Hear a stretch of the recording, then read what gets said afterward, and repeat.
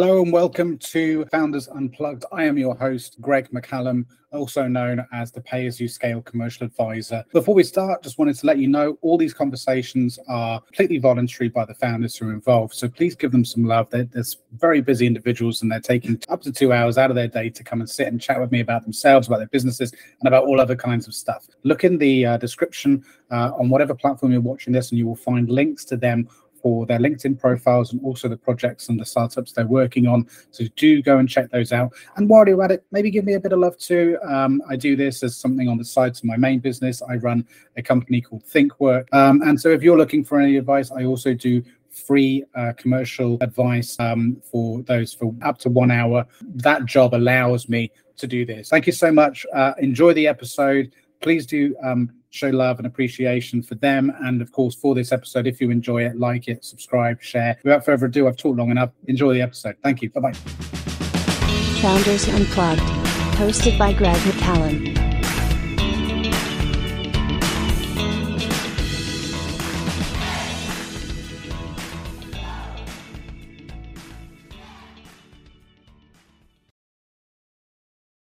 Hello, sir. Hey, how are we doing? Yeah, I'm cool. How are you? Very slightly busy. Again, I do apologize. I got back from the States, and I think this was going to happen literally right after I got back from America. Yeah. I had severe jet lag, and so I kept waking up trying to do work, kind of napping, doing work for 3-4 days, and I must have missed it. So I apologize. No problem. I knew you were sort of flying here, there, and everywhere at the time. So how was it over there anyway?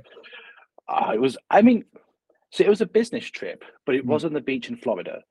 So There's worse business trips.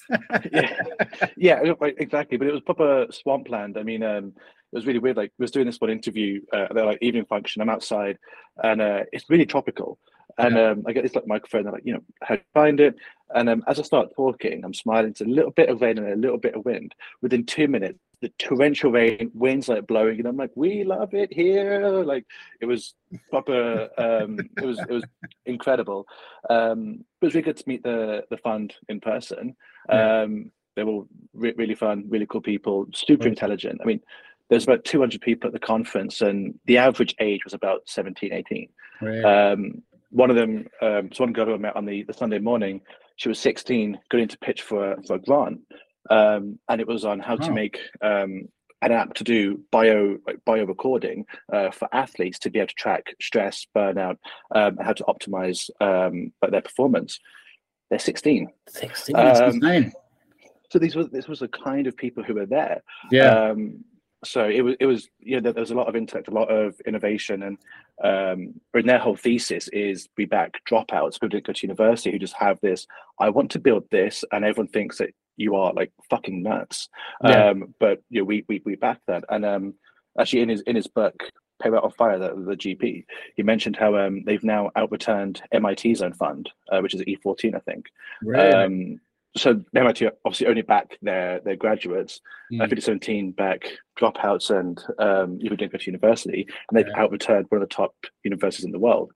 What does that say about university? Well, so this is it, right? So going there, it was really fun. Met this one guy called Chris, head of ops at some a space tech company. We want to put factories in space, which will happen in the next couple of years. Space stations in we're really close to that point. And so he was saying how he wears a suit in the office, but he's a Texan. And so when I come out of the office, I mean my tank top, my camo trousers, my boots, and we both had the idea. We met on the Saturday. We both had the genius idea to scout out the nearest Irish pub on the Friday. Right. Didn't even see each other there. I was like, "There's an Irish pub here." I was like, "Yeah, I know. I went there yesterday to go check it out to see where I'm going to be." Most of my time in the evenings. So we got on really well. They were just awesome people. That's great. Yeah, it's insane how young some of these entrepreneurs are coming up. We need to do an intro. So in case you haven't realized, I've already started record. This is how it goes, right? It's just record 2 hours. But there is some semblance of structure to this. And the only thing that is that I ask my guests to introduce themselves and their business. That's it. So then we can get back to talking about what we're talking about. So, so why don't you go ahead and introduce yourself and the business? Yes, so I'm Ewan Moran, the founder of Barback. I was at university in Exeter. I didn't want to take money from the World Bank, mum and dad, and I'm autistic. So I thought if we go into bartending, I'll learn how to talk and communicate. And now I don't stop talking. So mission accomplished on that front. But after 3 months of my first job, I was at the bar, head bartender, manager, install trainer, because I was the only person left. Because we went to have a team of 16, and it was just so. Then you're doing 21 days on the trot, 16 hours a day, not allowed to have any lunch because you're too busy. You're passing out, you're throwing up, and it was a really, really rough environment. It's for your first job as well. While also being a university student, like, there was no study that was done during this time, and you were guilt tripped. You made to feel bad. You were really exploited.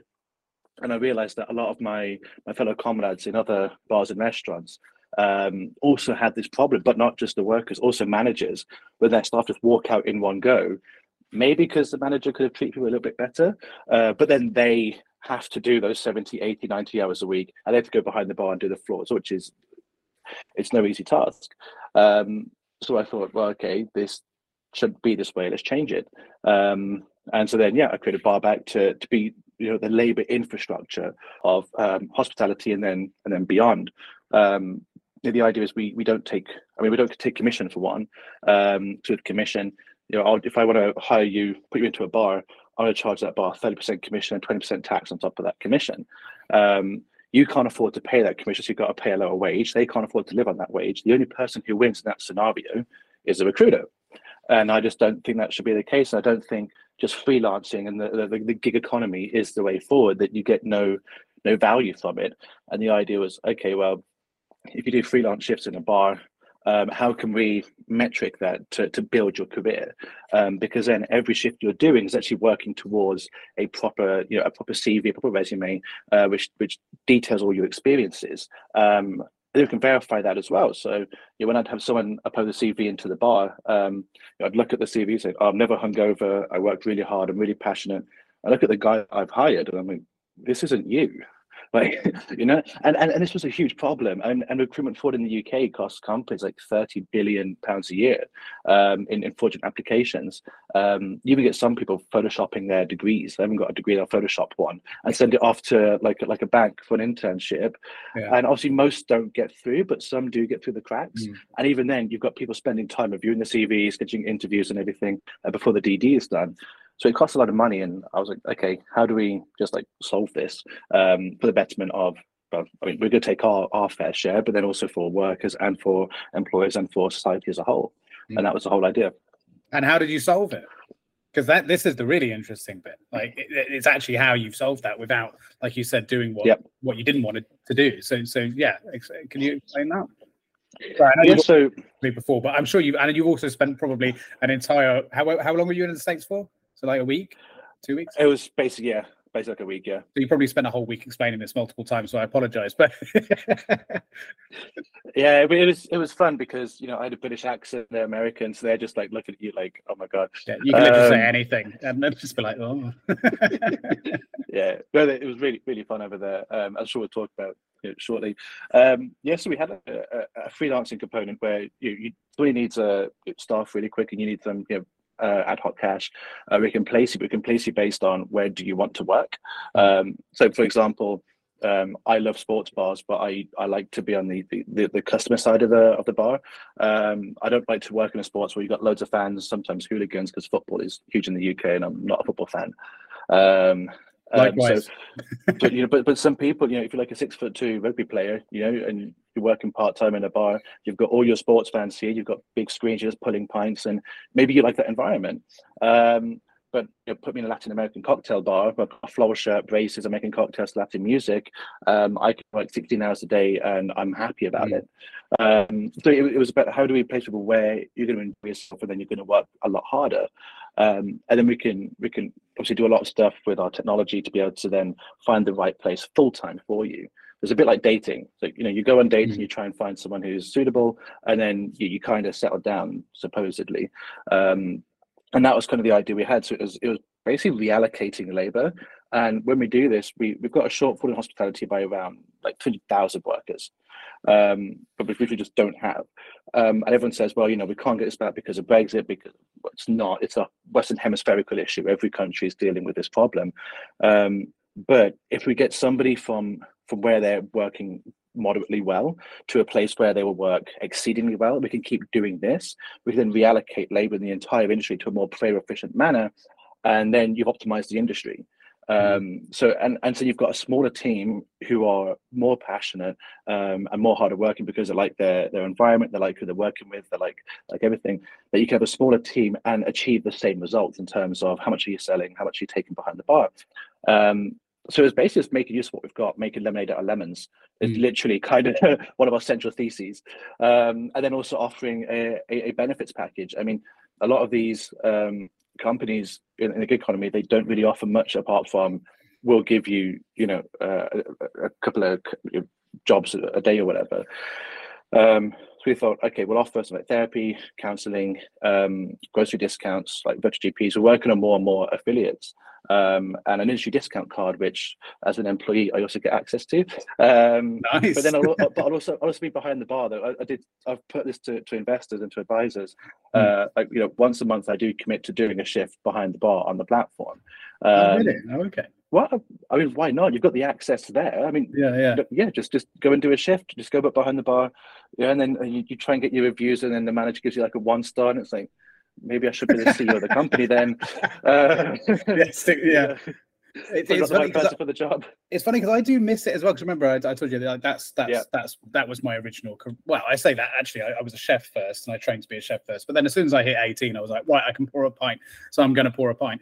Did that for many years into my mid-20s, and then built my first company around consulting in that industry and hospitality.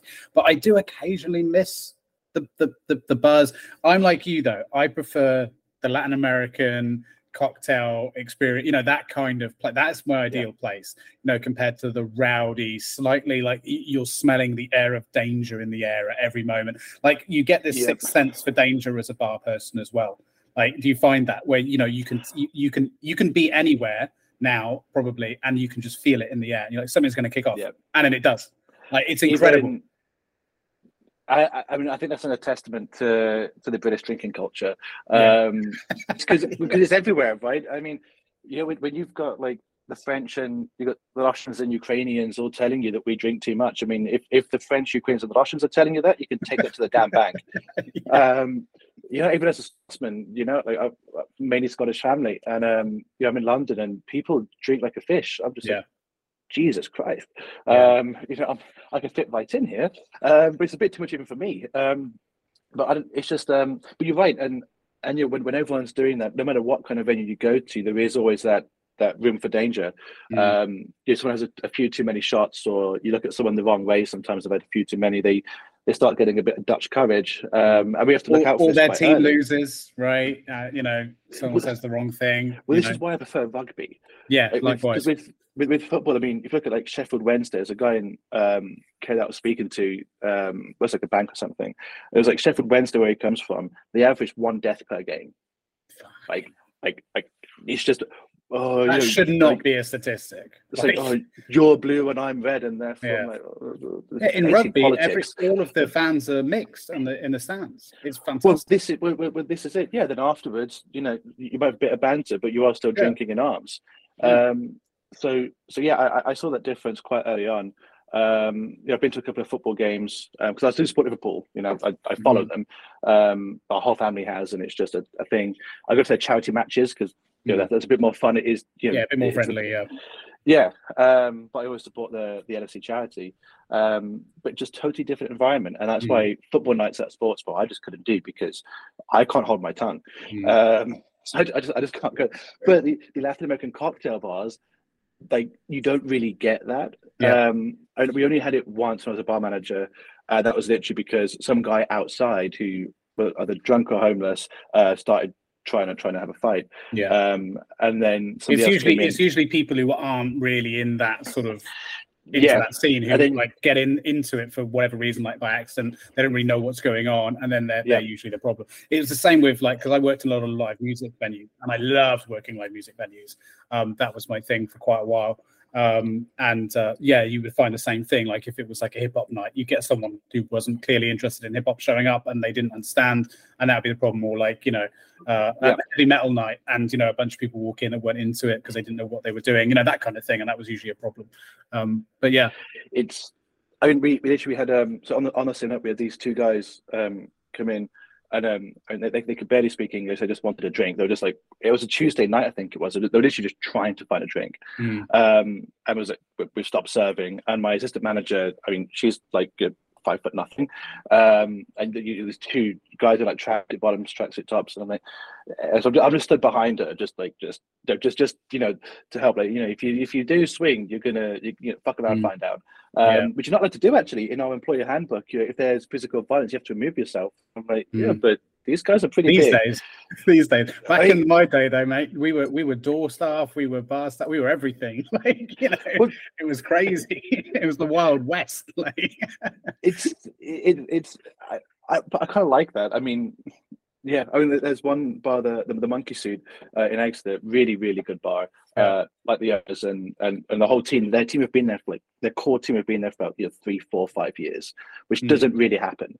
They had Mother's Day where they closed like Mother's Day and Father's Day, and Mark said, I haven't got to be open for it, so the team could just get to spend the day with their at the Mother's Day, Father's Day.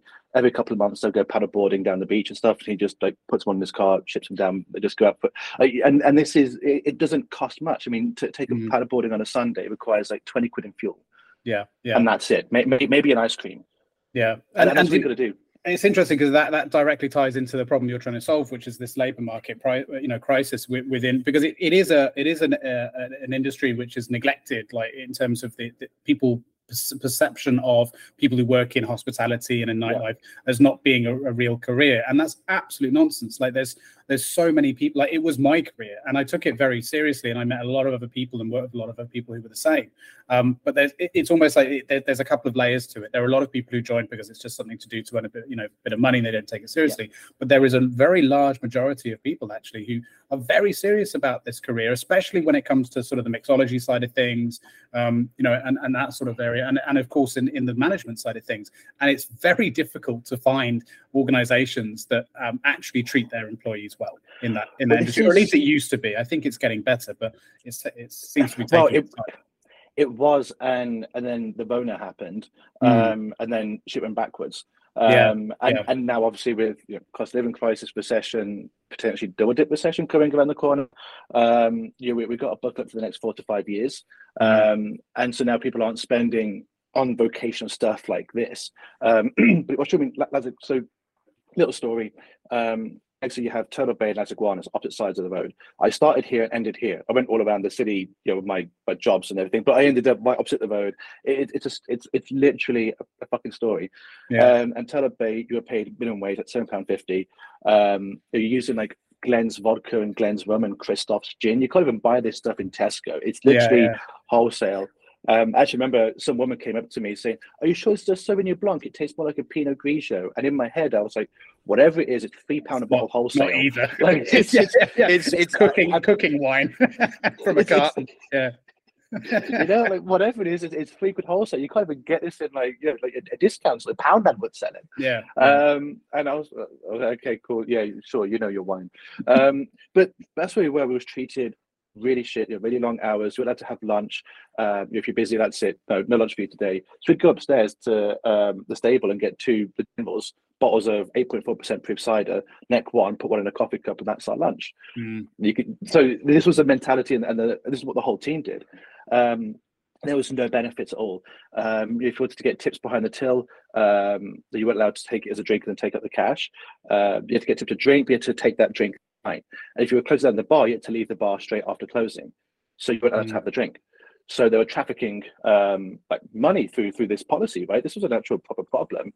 But Las Iguanas, every month, every single bartender had to design a cocktail, and if that got onto their like 4-drink hot list that month, you was given I think £500 in a bonus, and if that got onto the actual menu, you were flown out to Sweden with Absolute. You'd have 2 weeks holiday with a credit card. You go to their distillery, and you get like I think it was a £1,000 or £2,000 bonus and 2 weeks of Absolute, and you've got a holiday free. It doesn't count towards your holiday days either. Yeah, and that was just and that's just like, you know, a high street, you know, venue, let alone the actual proper mixology venues. So, and the story behind this is, so Las Iguanas and Turtle Bay, the founders were actually all three together at one point. And then one left to make Turtle Bay, and the two left to make Las Iguanas. Right. And you can kind of see the resentment from Turtle Bay and then Las Iguanas in my experience. One was made, you know, let's do it the cheapest possible, let's undercut them and stuff. And then Las Iguanas like, but hey, no, we actually care about, you know, our customers and care about what we produce. So I think it's about the mentality of finding the right managers, the right business owners, and the right workers. And if they are put together, you can really make something special. Yeah. So, yeah. But it's just like with any career, though, isn't it? You've got to start sometimes at the bottom, and yeah, you don't get to that until a bit later on. As long as you can, you know, power through the shit shifts to get to the good ones, right? Yeah, it's funny. I always think back to a cocktail bar back home in Oxford. I don't know if it's still there. It was called Raoul's. Very awesome place. Very small. It was like I think it was like a converted flat or something. It was really quite crammed. But I mean, the only downside to the place was you'd be waiting half an hour for someone to make your cocktail, right? Because they were that, you know, detail oriented around their cocktails. But they were all mixologists. They were all salaried, you know, very well paid. They would frequently all be flown out to source different ingredients and to learn about the ingredients. They'd go to the distilleries. They would spend the time with the, you know, if they would all have their own specializations. So one bar person, you know, one bartender would be a specialist in rum, another would be in whiskey, and so on. And, you know, people would be headhunted to work there. Like you wouldn't be able to apply. Like you know, that's the kind of thing I think of as like, you know, people consider that as being the goal, you know, in their career as a bar person, to work somewhere like that. And you know, locally it was known as the place where, you know, you would strive to work in. Like that's we need more of that. You know, and some people would say that's quite pretentious, but at least they looked after their employees, and it was considered a real career. You know, it's not even pretentious. That's saying like, you know, you're going to start up as a paralegal at PwC, but you want to end up, you know, being at like your own like prestigious law firm. I mean, that's just you want to get to the top of your game, and that is the top of the field. Like you get some bartenders in the Savoy over in by like Strand, and they're on a lot of money. They're more money than, you know, mid-level managers at like Amazon or something. You can actually get a really good job after this, and even if you don't go down the specialist mixologist or chefing route, you also have the managerial route, which you become a manager. You can become. There's a lot of, you know, it's seen as a stepping stone just to make some money while at university, but there really is an entire. I mean, if you want to be like an accountant, and you go bartending while you're at university, you can then go into corporate and become an accountant in that place where you've worked, and you know the ropes already. So it's making your job a lot easier. Instead, we have this culture of, you know, the big four are where you want to be, the huge banks where you want to be, where you're working 90 hours a week, and you're barely surviving, and you're going to be lonely, and we glorify that, which is yeah, I know that's a whole other subject, but just the experience, right, of working in a bar, like you saying about how, you know, you did it as almost a way of becoming more sociable. And like, I think I mentioned this to you before, but like, and you've probably seen this too, but the amount of times I've seen very shy, meek people like apply for the job, and I'm like, yeah, we'll break you. Like, you know what I mean? And like within weeks, they're completely different. They've come out of themselves. They're more confident. They can speak with people, and it's transformative. Like, because you know, you're thrown in the deep end of social interaction, and it's really great for building people's confidence and you know, getting them out there. And it literally it's one of the industries where it really doesn't matter where you are. So like in finance, if you're a woman going into finance, I mean, like you're going to be judged, and you're going to be you're going to be judged, and people are going to, you know, have like their thoughts about you because you're a woman in finance.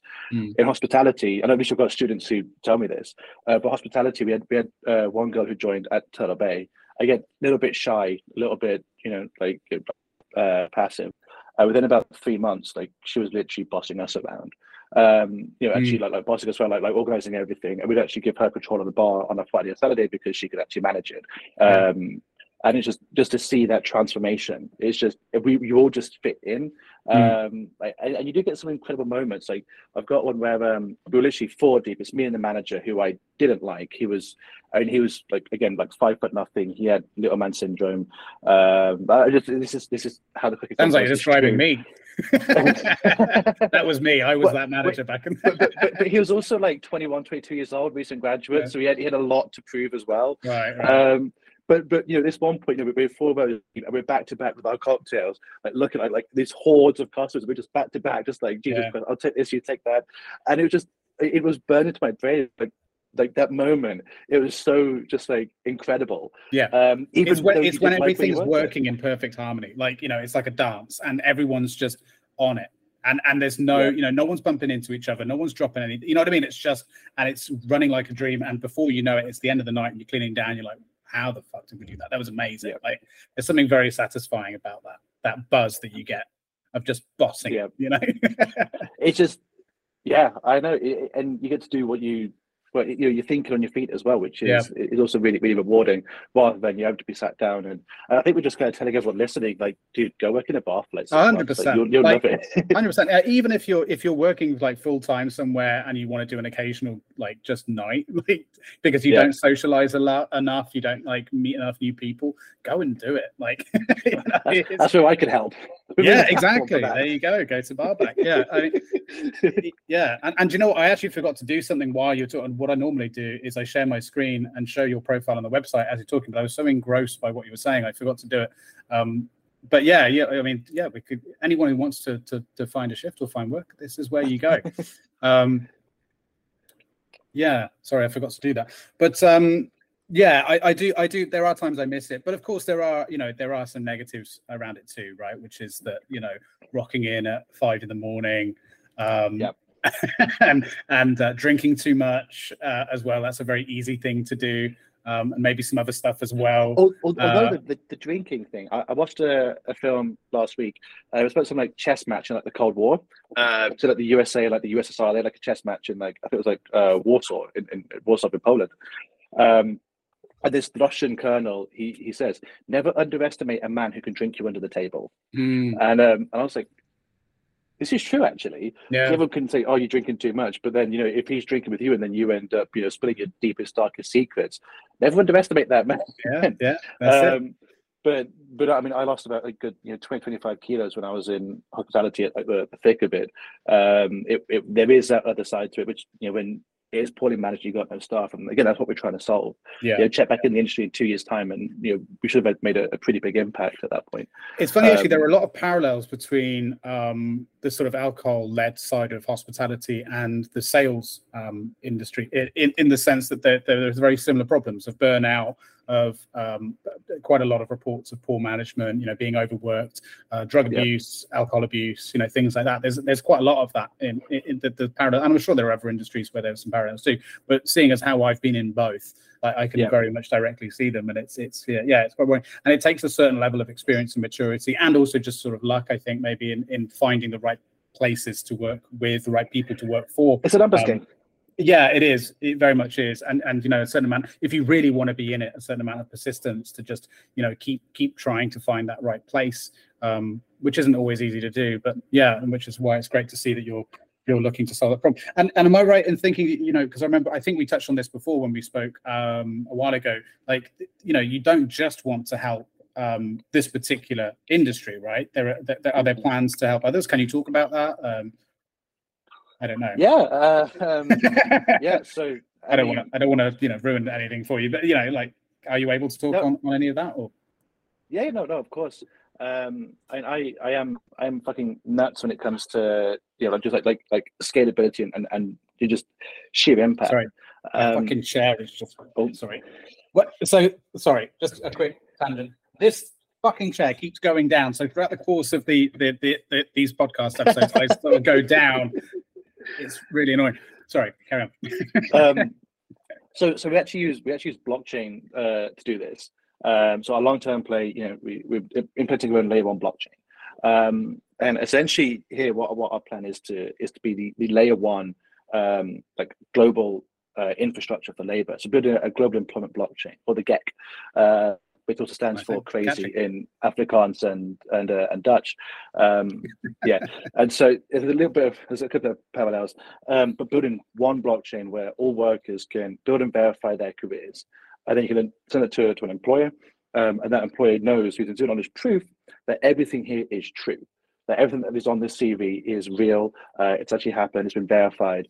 There's no recruitment fraud, and obviously they can then look at like the matchability, almost as it were, the compatibility of the worker and of the employer. We can do all that using AI.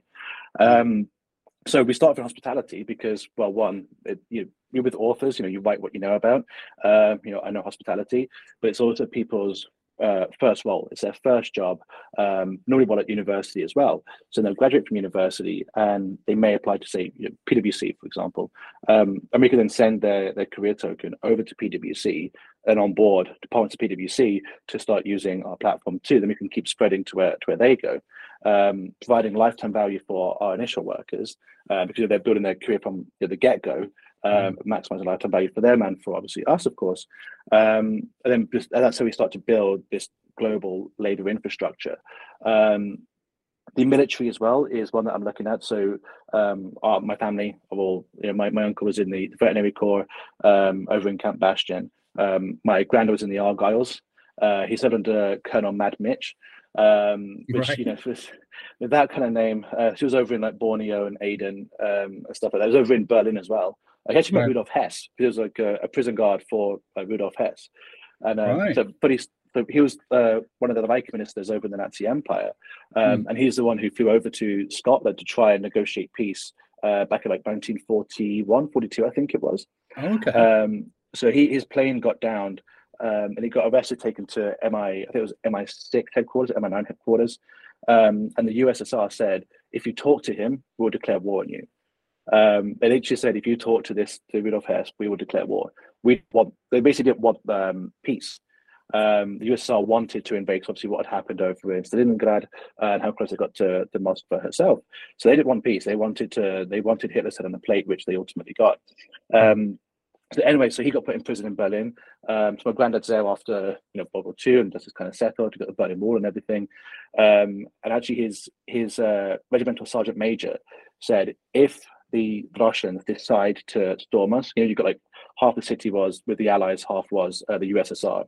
I said, but it's all in East Germany, which is all from the USSR. And I said, if the Russians decide to storm us, they'll take the city in 16 minutes, but you'll sell your lives as dearly as possible. And that's what they were told. They were told, if the Russians decide to march forward, you're going to last 16 minutes before the whole city falls.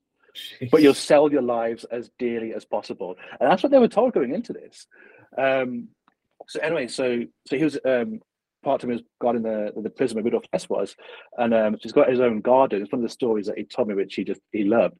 And he's got like a little walnut tree in the garden. Apparently, people walk along the top of like the prison, and he'd get little walnuts and just start like lobbing them at the prison guards, at the soldiers.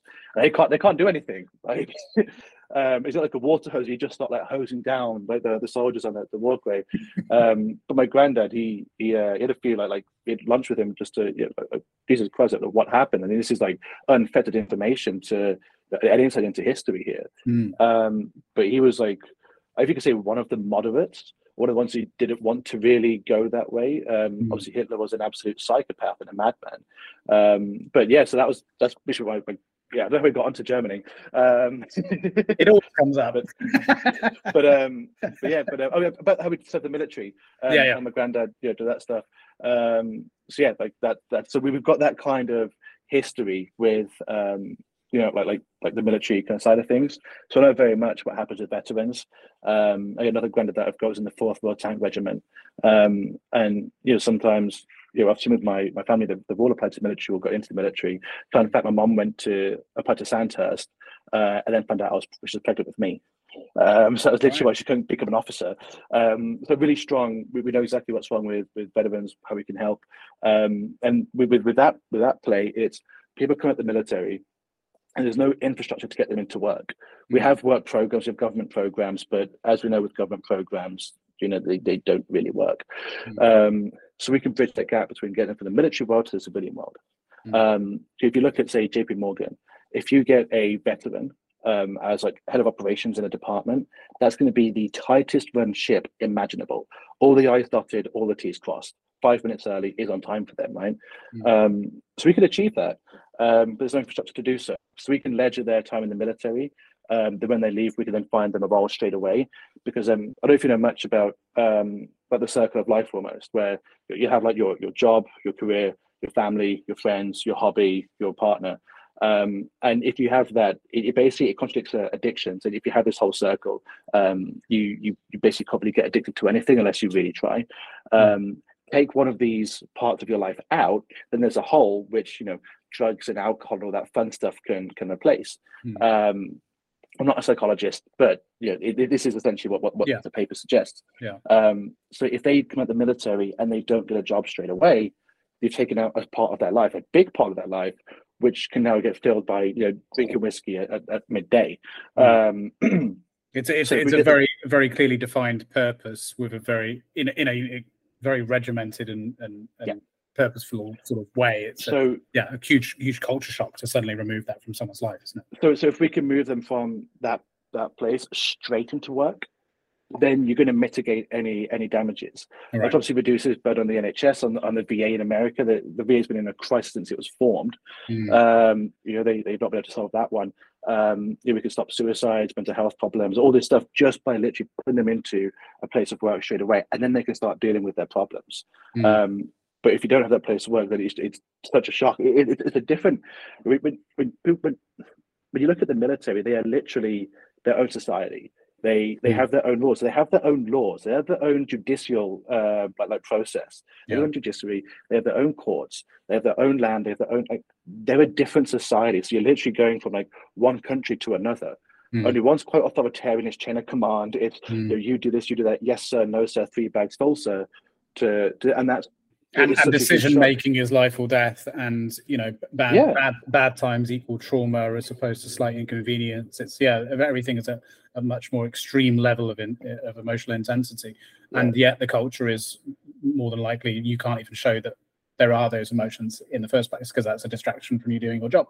So it's a very contradictory experience as well. So how does blockchain exactly, in the way that you've implemented it, actually, you know, work in the sense of, you know, is it just a case that it's kind of like a ledger of experience, or is it also in some ways gathering, or you're going to gather information on skill sets, on you know, various applicable skills, whether they're soft skills, hard skills? Yeah, of course, both. So you know, a lot of labeling, a lot of metricing here. When you look at it. So when we do it in hospitality, we can attach when they get a review saying, you know, you've got 5-star in, say, like a team leadership or teamwork. Right. We can then metric that in, say, a sports bar or in like a fine dining restaurant or in a wine bar. So we can gather these labels and how they work in sync with each other. Say when you work at like in an accounting role at an accounting firm, we can then label what was your role. What are the metrics in that role, and we can. It's just using a lot of metadata. They call it meta CVs. A lot of metadata all put together. So then you can filter, and you can use AI to basically look at, okay, who's the right person for the job, and how did they aggregate in a certain place. Like they may have, like you may have no team working skills in accounting at like PwC, but if you put you in like a small to medium enterprise as a chief accounting officer or chief financial officer, sorry, maybe that just goes way up. So we can aggregate based on what position and what place you're going to end up, and then what does that look like? That would be so great to be integrated with a platform like LinkedIn, wouldn't it? Yeah. If anyone from LinkedIn is watching or listening, then they should integrate with this, because of like, you know, I mean that is, I think, very slowly, and for a lot of industries has already replaced the CV. And a lot of people are using that as a sort of a place of truth compared to the CV, and a little bit more digestible. But of course, people can just make shit up on there too, right? Well, this is the problem with like LinkedIn and social media as a whole. I mean, I remember when a lot of the media were in uproar about Elon Musk allowing everyone to get a blue badge. And they said, "Oh no, only journalists could get a blue badge, or only celebrities." But no, he's basically saying you can verify yourself, and then you show that I'm a real human. And then Zuckerberg did the same thing, and no one went mad at him for that. So I'm just going to put that out there. But to me, it's quite alien that you can have something like LinkedIn with no verification. Yeah, like, you know, I'm saying I'm a worker. It's there for hiring, and I don't understand how you can sign up, just create an account. Oh, I'm Ewan Moran, and hopefully everyone believes that I am who I say I am. And it opens yourself up to like fraud. I mean, somebody could have created an account of somebody else, gotten more like followed something, and just started spreading libel. Yeah. This is a huge on a corporate platform for corporates. This is a huge problem. You don't see much of it, thankfully. I think the LinkedIn team do a really good job of making sure that this stuff happens, but it does still happen. I still get a lot of fraud in my inbox in LinkedIn. That's just most people.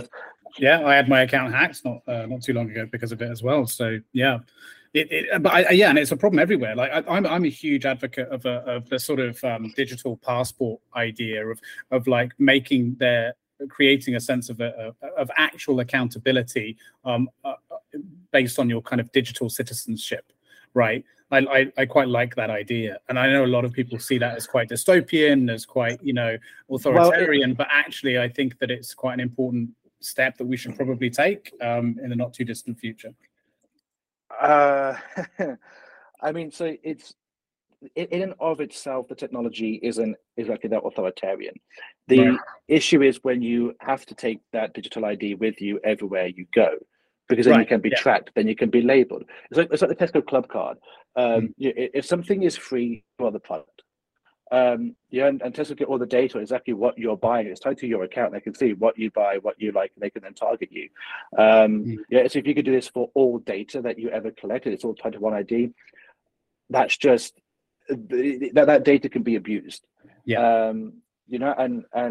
We always say, our government wouldn't abuse us. Yeah, well, some of you are left, some of you are right. And whenever the opposite government gets into power, you don't like them because they're this and they're that. So, why can't we see consensus that it has the ability to be misused?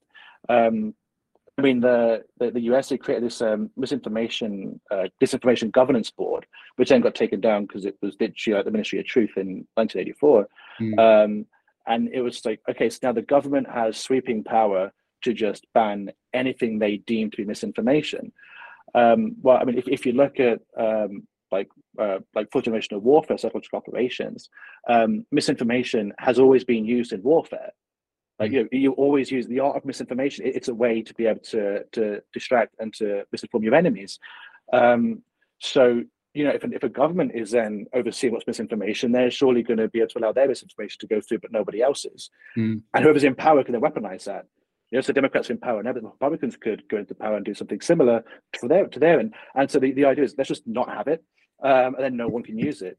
And I know it's but it's the same as anything. I mean, it's like, of course, I mean, it's the same as any technological advancement. When it's made for the greater good, then of course there is always a risk that it could be abused. Like, AI is where we are right now with that sort of same topic on a much more, well, in a slightly more philosophical sense. But then, even to use a very analog example, CCTV, right? Surveillance. Like, it's a logical thing to say on this street, there have been a huge amount of violent crimes. We now have a technology where we can, be recording. So if anyone, is engaged in a violent act, we can prosecute, and it will be a sort of a preventative measure as well. And lo and behold, you install the cameras, crime drops. There's no stabbings on that road anymore or whatever. But then, of course, you have situations where governments, private.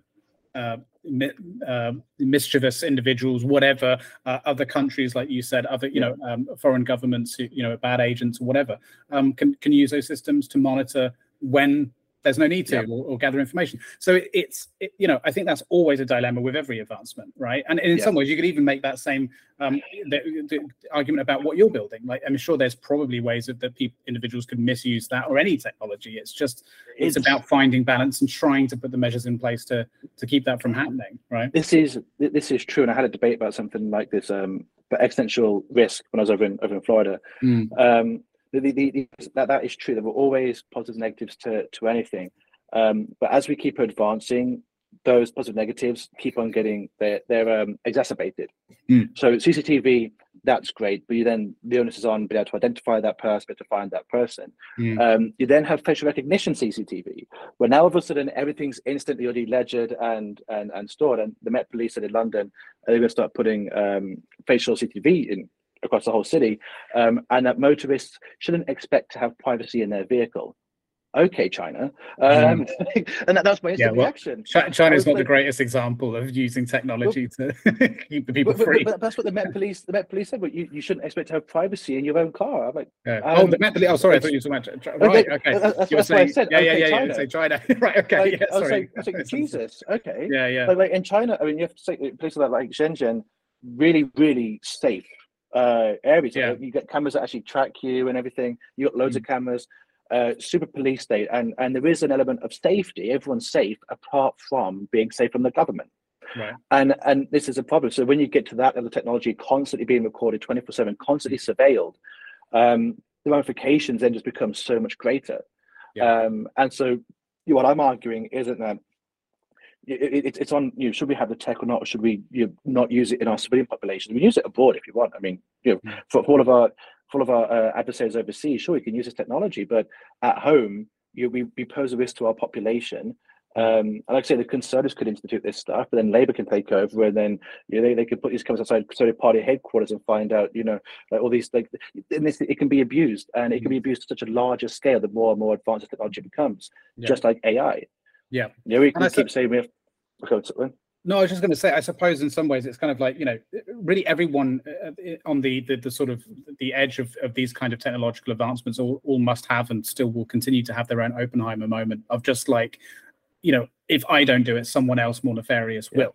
And it's kind of, I think there's almost a responsibility when you are on the precipice of some kind of discovery or advancement to be that person to bring it forward. If you are well-meaning and at least you believe to be, regardless, because of just not doing it because you're worried about the potential negative consequences means nothing. Someone will, especially now, like you said, touching on AI, like it won't be long before it won't be us making these sort of technological advancements anyway, I believe, so it might as well do it while we have some semblance of control over the outcome. Ticking. But after when Oppenheimer did actually create the bomb, he did say, I am become death, destroy our worlds. Even though he had to make it because somebody else would, he still realized the gravity behind what he'd done. Actually, in Florida, I met Essa Dyson, the daughter of Freeman Dyson, who worked with like Oppenheimer and Einstein. And I was just like, oh my God, like just tell me stuff, because he invented the theory behind being able to escape heat death of the universe, and stuff like that, and just like incredible scientists, but they still recognized that what they'd done was going to forever change the world. And with AI, little to no choice in that situation, really. And I'm actually quite excited about the movie that's coming out soon as well. Well, so you have to watch Oppenheimer, at like midday, and then go and get some food, then watch Barbie with like a whole case of beer, and just like try and offset it. Yeah. Although I don't know, man. Like there could be some pretty existential stuff in that film too. Like you never know these. Well, days. do you see it got banned in Vietnam because so on Barbie they've got like a map which shows that Taiwan's part of China, and part of like Vietnam is part of China thing. I mean, it's just, even the Barbie movie is getting political. You can't escape it. Well, I mean, it's true. Even if you look at like F9, like Fast and Furious 9, it was literally owned by Chinese Department of Propaganda. It's just like it's just you have to be aware of where things are coming from, and it's just and again, because then you start again. Entertainment someone is just also knocked on my door, and I don't. Why on earth someone knocked on my door? Excuse me, I will edit this bit out. Excuse me, sorry, one moment. Awesome. Of course, it's an Amazon delivery. My dog normally barks like crazy, and it's a right pain in the ass when I'm doing these, but that didn't happen, so that's good. He's learning. Sorry, you were saying.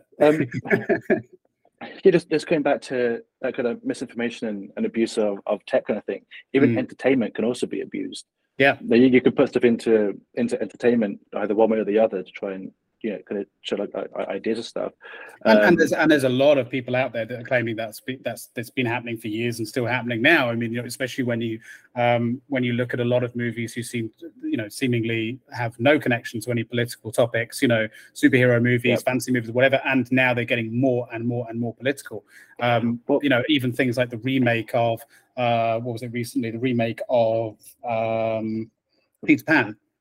as an example, where a lot of people were just like, what on earth is, because apparently I haven't seen it, but apparently it completely destroyed the main points of it, and decided to put a lot of sort of very new liberal politics in that movie, so I can definitely see that.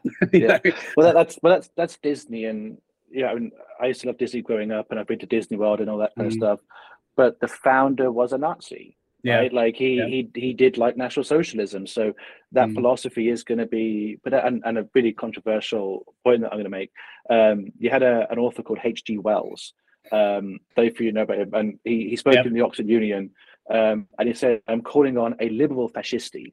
The communists have Russia, the Italians are fascists. The world is sick of democracy. I'm calling for the opposite of fascism, which is far more greater in its ambition and its goals." By saying, so we're going to create fascism in liberalism and go further than what Nazism did. And when you look at like Disney, for example, who's lobbying for these values, which, I mean, I'm a libertarian. I spoke to a lot of liberal philosophy. Then when you start trying to put it in everywhere, and this has now gone beyond just trying to move society forward. This has gone into propaganda. It's become a lot more aggressive. And that's where a lot of people go, okay, that's a little bit too far. Like you got to ease people into stuff. You can't just say take it or leave it. Otherwise, you can't do that.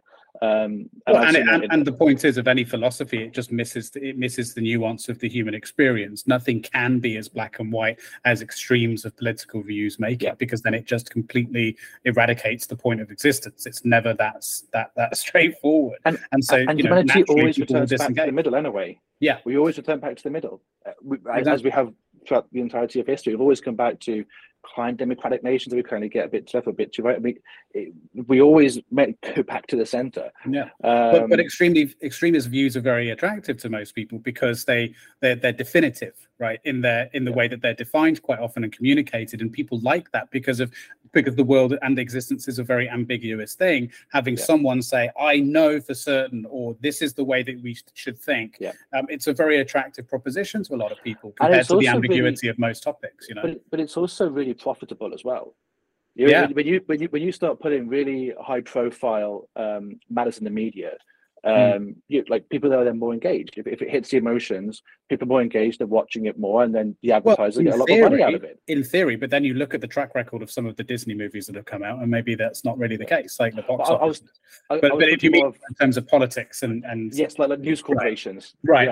I mean. But like the BLM protests in 2020 were massively profitable for like CNN and like ABC and stuff.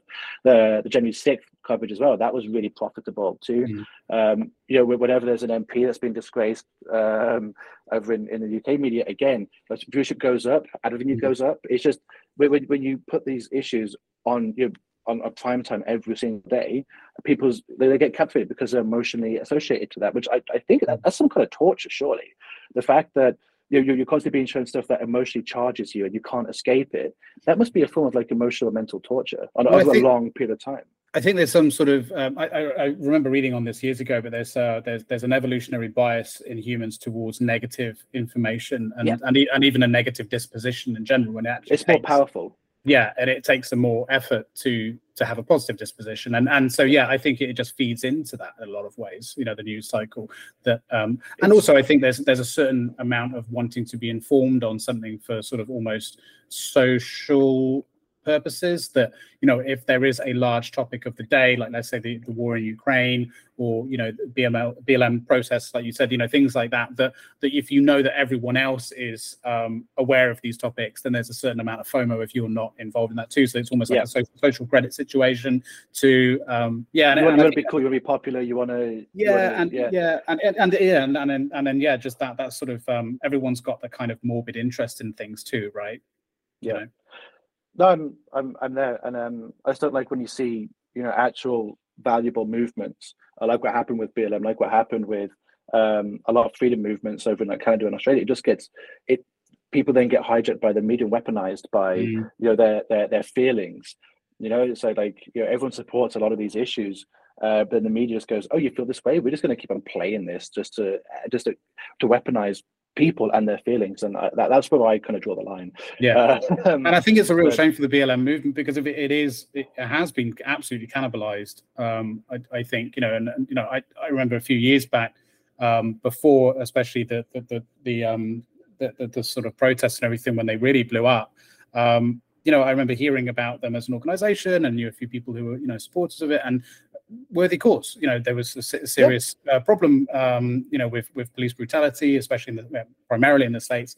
You know, very important topic to be talked about. The rhetoric coming from individuals in that organization since then has entirely changed, and it's clearly just a few, or quite a significant amount of bad apples in that organization that have just taken it over, and it isn't a particularly well run organization. I mean, it's not really an organization. It doesn't have leaders. It doesn't have an official recognized group of individuals that run it or that represented it, you know, or anything like that. It is a movement, and I think that's done it a huge disservice, because it had the traction actually to make some significant change, and unfortunately it's kind of gone off the rails, in my opinion, and I think that's problematic. It had the traction to make significant change on a global scale, and then the founder spent like 6 million on just buying mansions. Oh, really? Like, I didn't know that. It was just, I saw that. I was like, I don't believe this. This is the propaganda. I'm going to look into this. And yeah, she spent like 6 million on different properties, buying herself some mansions from the donations that were given. And I'm like, now this just undermines everything. Yeah, like, you know, this is the cause that people on left and right and in between can all get on board with, and then someone does something like that. And look, that's a really interesting thing to bring up, though, because like, how easy is it for even the most seemingly meaning individuals in our society can be compromised by, you know, tempted by, you know, or corrupted by things like like money and power. Like, this is what I was going to try and say like 5 minutes ago was, it's the laws of physics here when it comes to people being attracted to negativity and how it's difficult. It takes a long time to construct like a building. It doesn't take that long to destroy it. It takes a long time to put a society. It doesn't take long to destroy it. Like creation takes such a much longer time and such resources to create than destruction. It's very easy, very quick, and the same with negativity. It's very quick, very easy. To get out of that negative mood that you have takes normally people sleep on it and they wake up okay the next morning. These negative emotions can last for days, but happiness doesn't last that long. You have to keep on trying to move towards it. It's practically the laws of physics. You know, and it's harbored into our biology and into the laws of the universe. And I think, and it absolutely is. And I think there are. I mean, well, a bit of a random one. Have you heard of the pencil trick? Apparently, this is a useful. So apparently, if you get a pencil and you put it in your mouth like this, it improves your mood, because it changes the muscle structure in your mouth to form something of a smile, which releases chemicals in your brain to improve your mood. Apparently, I don't know any more about it. I probably butchered the reasoning behind it, but something to do with that. I don't know if it works or not, because I've never tried it when I've been pissed off, because I've been too pissed off to think of grabbing a pencil.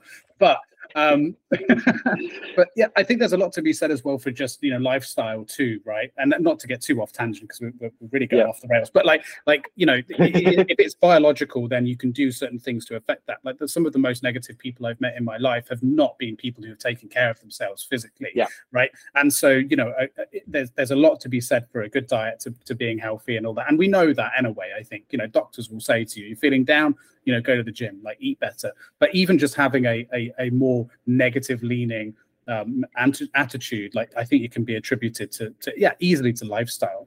And as human, you will always be slightly attracted to that, maybe a little bit more, but it can make your life a little bit easier, I think, by living a healthier lifestyle. And purpose, to go back to what we were talking about earlier, purpose is an incredibly important thing. Because, you know, a lot of people who you see on the extreme levels of and fringes of these kinds of debates, or spending a lot of time trying to put other people down, or having very prejudicial views on things, they've got fuck all else to do. If they had a purpose, they probably wouldn't be so worried about other people's business. You know, it's just like it's one of those when, like, you park like a single yellow line and someone complains to the council and puts your license plate, and it's like, honestly, Kevin, if this is literally on the top of your list, like, oh my god. Just get a hobby. Just get a hobby. Just get a hobby. Go outside. Look at the trees. Like, do something. But for a Karen, that is their hobby. It's being a Karen, right? I saw one video actually. It was I was in the UK. A guy's got a Tesla, and someone comes up saying, "You're leaving the car on. It's exhausting. There's dirty, nasty chemicals. It's not allowed anymore." It's I like, saw that. it just shows it onto his Tesla. Goes, "Really, this car? But it's electric." It's like, "Oh yeah, you'd like that, wouldn't you?" And it's like,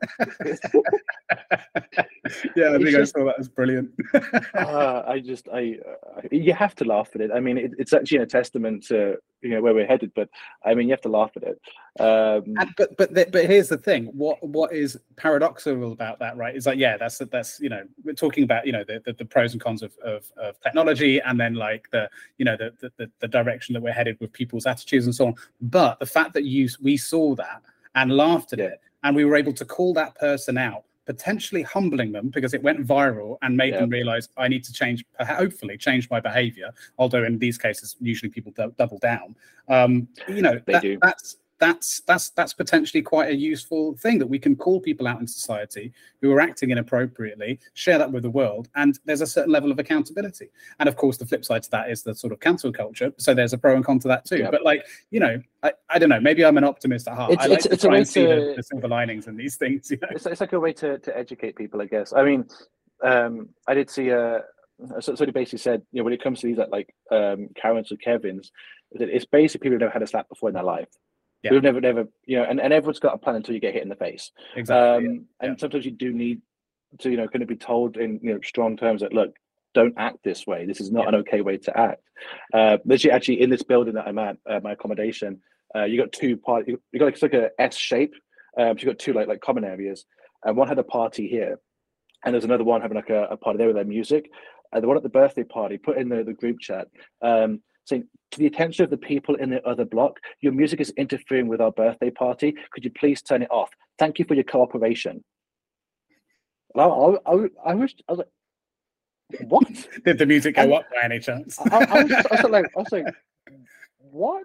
Yeah. And more so, and then I was just dumbfounded. I was like, how on earth? Because this person clearly, this is their personality, and they act like this 24/7, 365.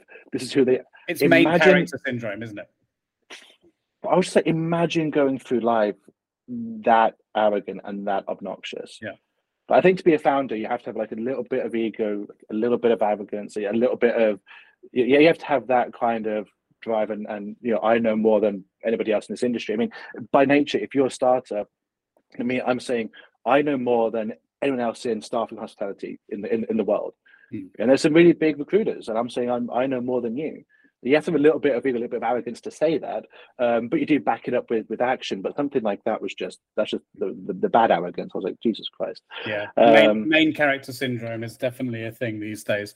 But yeah, that's interesting what you say about it, because if I would say, yeah, there's definitely a certain level of arrogance involved in being a founder. But having said that, I'm not sure if it's like always I know more about this industry necessarily, but like I'm convinced I know how to solve this problem or a set of problems, and the way that you're going about it either is wrong or you're not even bothering to do it. And that I think you're right. There is definitely a certain level of arrogance there, but it's at least it's not always. I've met some very arrogant assholes as well, for sure. But for the nice ones that I invite onto this podcast, it is usually a type of arrogance that isn't reflective of personality. It's more about the way that they navigate to achieve their goal. It's a slightly different type of. It's more reflective of experience, right? Yeah. It's more of like I know how the world works in what I know, where I've been. I know how this works, and you guys don't. I mean, like if you look at one of our competitors, they were graduates from university, brothers, and they just created it. They raised like 1 million straight away. I think it was from their dad. I looked at their company's house and I was like, Jesus Christ. There's some fun things in their company's house. I was like, oh, okay, right, it's that kind of company. And actually during the lockdown in I think it was like January 2021, we were in like full lockdown. No bars, restaurants allowed to open, and they had reviews coming in saying, "Oh, I did a shift yesterday. It was so amazing." And I'm like, "Where? Where in the UK? Please tell me. I need to go here. I want a pint. I want a Guinness from draft, not from a fucking can." Yeah, no one told the agency in China to stop writing those reviews during lockdown. You couldn't get out of that contract. And then they raised like a few more million, and they only had like 120 odd venues, and they'd raised like it was 20 million total. And they'd only had like 200 venues at that point. I'm like, Okay, so where's my 20 million? I've got like almost 500 signed up. You know, like where's the cash? Yeah, yeah. You know, and I saw that, and I can't remember, but about like the algorithms. I just, I came out of university, we're just funded and funded and funded by whoever, and the venues that I know who use them don't use them anymore, because they don't actually fundamentally know what they're doing. Yeah. So just because you've raised 20 million, you're at 100 mil valuation, doesn't actually mean anything if your customers are leaving after a month. I think you can also, just to play devil's advocate a little bit on that, which I'm very good at, by the way. I think that it is also very possible for a founder to have an idea for a business in something that they've not got any experience in, but then to learn about it. Like, I think that's really important, not to just blindly sort of continue into that vertical. But yeah, I think it's very possible to learn about it. But if you don't take the time to learn about it and understand your customers and so on, then you're going to be shooting blind, and you're inevitably going to go up against someone who's better equipped. That's what deep tech is, right? I mean, deep tech is literally tech that doesn't actually exist yet, but I'm going to make it. And you may have been in like deep tech before, but that's not the same deep tech as where you are now. So yeah, no, for sure. But I know, just when I saw this company, I was like, I mean, their metrics were on like attitude, productivity, and absences. These are very like big brother metrics. What's your attitude like? And the manager is really what reviewing you. So it's just based on, does the manager like you or not? Your attitude, your productivity, and your absences. Like, okay, what about like your teamwork? What about your communication skills? What about your skills of making culture? Your skills of putting pints? Like, how about all this stuff that describes who you are as a worker? And what we do is a more fairer way of metricing people, where you could be a bit of an arrogant arsehole who doesn't like to communicate, be really bad at customer service, but you're really fast at pouring pints. Well, there's a place for you. You want dispense, you're just going to keep pulling pints and keep serving. And we try and show, okay, like this person has some shortcomings. Like I burn myself with coffee. Like I can't do coffee, like do cocktails. You need to know what you're shit at and what you're really good at. And we're going to put you where you're really good. Yeah. Right. And then you could set people up to succeed. But and I think that's what they did wrong. They were just like, what is your overall attitude, your overall productivity? And you can't metric that. Was it a bar? Was it a restaurant? What was it? And in that, there was no thought or due diligence in the actual platform, and that's where I think we're better, because we've actually thought about it. So yeah, that's so. At what point, I mean, did you ever have ambitions of being your own founder at any point, or is this a lot more of an accidental thing? Because some founders I have on, it was a very sort of planned thing. Then you eventually one day that they wanted to run their own company, or was it that you had the sort of fairly typical dream most bartenders had back in the day, which is to open your own bar? Like, was that the sort of thing? I think it's pretty much like every man's vision is to have their own pub or their own bar at some point. Just to be your own pub lord. I mean, it's a thing that most of us want. Actually, I do so with our platform. If I wasn't building it and running it, I'd try and work my way up to the point where I could be a bar manager over in Hawaii, because okay, yeah, you're working, but you're in Hawaii. Like, are you really working? Especially when we've got this overcast looking clouds we have all year round in London. Apart from the last month, we've really sunny the last month here. But that's why you should move to Eastbourne, mate. It's always sunny here. It's wonderful here. we do have that DigiFest. Yeah. September 22nd. That's gonna be pretty fun. Hopefully it'll be nice weather as well. Yes. Yeah. So I mean, 10 years ago I was in like nuclear engineering. So I was doing I was basically trying to design a portable nuclear reactor, like a small modular reactor, which I termed the compact nuclear fission reactor. It's basically a reactor that you can transport from A to B. It can provide energy for a couple of years. But it's meant to be able to, you can democratize energy usage, like industrial estates, commercial estates, because use it for space flight. So nuclear jet propulsion, currently to get to Mars, it takes like 3 months. Using like Starship, it take about 3 months to get there. But if you had nuclear jet propulsion, you could get there in about 2 weeks. So because when rockets get into space, they then have little thrusters that just kind of like jet and push them towards a new planet, which is millions of miles away, literally. So just kind of, for most of the trip to Mars, you're using gravity and just kind of like floating towards it, because there's no forces acting upon you. With nuclear propulsion, you would have the ability to keep on being able to push a lot longer and a lot further to get there a lot quicker.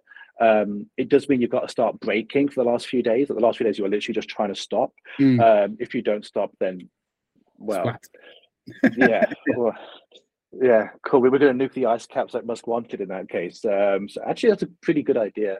So yeah, so I was working on that when I was like 14 until like 18, 19 years old. To the point my mum actually went to EDF. There was a nuclear power plant in Dungeness, not too far from Eastbourne. And they offered me to come in for 2 months when I was like 18 years old. And my head teacher sat me down. He was like, you're missing too much education, so you can go for a week. And I was like, a week? I'm still able to put the hazmat suit on after a week. Like, you know, this is 2 months to go to a nuclear power plant to actually probably learn about how to run a nuclear power station. Which obviously off that you can then get like your degree scholarship. You're going to get like a full ride to then get a job as a nuclear physicist. And he just went, yeah, I'm going to get the police involved if you go there. And I was like, right, okay. I mean, like, what education am I missing? Like, I'm literally doing fucking nuclear physics. My A levels are physics and math. Like, you know, and business, which is just look at the book and you've learned business. It's not that hard. And I was like, I'm going to learn so much more here, and he just wasn't having it. Proper state comprehensive school in Birmingham, which they typical gatekeeper. That was it. So yeah, so that got took for me. When I was at university, I was doing drones as well. So we had so I went to like 4 lectures apart from entrepreneurship for engineering, and that one I went to most of it. And with this woman, Karina or something like that, and we had to design like a LiDAR drone, like a laser scanning drone. And I started designing something, and I was like, actually, this could be used for defense. This could be like a proper. Basically, had to make Skynet, without like the centralization of Skynet, right? Decentralized Skynet, or DNet, or something like that. I don't know. But that was actually what I was working on at university. And so that was going pretty well. We then found out that Karina, her business went bankrupt a few years ago, and then she came here to do entrepreneurship, and she wanted us all to design a drone to give it to her to market. I'm like, your previous company was in drones. You want 200 of us to give you a design for a drone, and you're just going to not do anything with it? No. And this was a university lecturer. This is a university lecturer, yeah. And we all put the pieces together. We was like, yeah, okay, you're going to try and steal what looks good. So we made a fake design drone to then submit to get some marks on, and then kept this one secret, which, you know, and that'll be my next business, is in drones of defense. But I think to answer your question, I saw university as you've got 4 years where you're paid, where your bed's paid, you got a roof over your head, and you got food on your table for 4 years. So that's 4 years that you have no commitment to having to work. That's 4 years to make a business. So I went there knowing that I've always been an entrepreneur since like 14 years old. I was writing a novel before that. And yeah, I've always been that way minded. I think BarbackUK is my first step to, you know, if I solve like the labor crisis for, you know, Earth, then I can go and do some other ventures, which are pretty cool as well. And then it's taking over the Earth with DNet. That's the next step. Well, baby steps. But unlimited nuclear energy as well, right? So we can just solve all the employment problems, all of the social problems, all of the energy problems, and, you know, all the war problems. Because the idea behind the drones was that you put them around like an entire border, and any alien aircraft entering the airspace will be shot down, and flares don't do shit. So the idea is, if you want to invade a country, you've literally got to put boots on the ground and march in, which you can't do anymore because, well, we've got artillery. So the idea was it could end all wars. So you've got the employment stuff figured out for the planet. You've got all the defense to make sure no more wars happen on the planet, and then you've got limited energy for the planet as well. So you solve three of the biggest issues that Earth faces. Conflict, and so that's kind of employment and resources. Yeah, that's kind of my 3-pronged approach to trying to preserve society. Right. So yeah, you're going to be the new the better version of Elon Musk, Elon Musk 2.0. He's also got Asperger's, and, you know, our initials are both EM. So, you know. Oh yeah, Jesus Christ! I didn't put that together. Wow. Okay, it's all coming together now. So this podcast will be looked back very favorably, hopefully in a few years. So that's good. We'll see. What about with the nuclear the nuclear device you were talking about? Couldn't you put one on the front as well to slow down? Well, no, but you just, for the actually you put it on, obviously, on the back as a module, So if you have to jettison it, you can jettison it. Right. I'm not designing the spacecraft, I'm just designing the actual engine. Yeah. But so the way my reactors work was you'd have pressure reducing valves, which literally do what it says is pressure reducing valves. They just reduce pressure in the system. So I was like, oh, well, actually, if you've got to reduce pressure to keep the system stable, we can then take those valves, push them at the front of the end of the spaceship and at the back of the spaceship, propulsion. and they're now your propulsion. Yeah. And so that was the idea. You could actually use what is required for the reactor to run and actually double it up as the spaceship thrusters. Right. That was the really cool design that I had for that. So then you could, in theory, you could have a mechanism that switches that, so it then goes to the front for slowing down. Yeah, that's it. It's just tied to different pressure limits. So you have different valves at different levels of pressure. So you could be able to do stuff like that. Obviously, you need a pretty advanced computer to regulate all that stuff, and you've got to hope that doesn't go squiff, because otherwise, again, bye bye. But yeah, that was one of the main ideas that we had. It's a really interesting idea. I'm fascinated by the idea of emerging technologies in space. I think it's I think everyone's in agreement that it's really where the future of resource and a huge amount of other benefits can come from. What are some of the technologies, space-led technologies, that you're most excited about? Is it mostly resource-led, or have you or energy-led? Oh no! So actually, in Florida, we did meet the VP of launch for SpaceX. Really? Wow. Yeah. Actually, I asked him a question. I'll send you the video. I literally asked him a question. I was like, so they sort of video about their first space flight, and they're like, just civilians, just put them into space. And one guy wasn't actually nominated, but his friend got the ticket and didn't want to go, so he got his friend to go instead. They're in space, and they come back down, and the pilot goes, "Thank you for flying with SpaceX."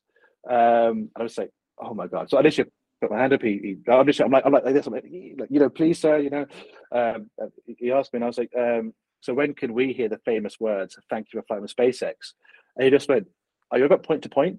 I was like, "Yeah," which means that we go from like London up Los Angeles down, half an hour. And I was like, "Yeah." He went, "I can't tell you," which means it's either really, really close or really, really far away. Yeah. Well, so they said Mars by like 2035.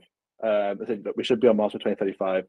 And that's so I said, okay, well, what about it's just over 10 years. No longer at all. And as a point to point, he said, "We can't talk about it." So I'm like, it could be before Mars, or it could be like after Mars.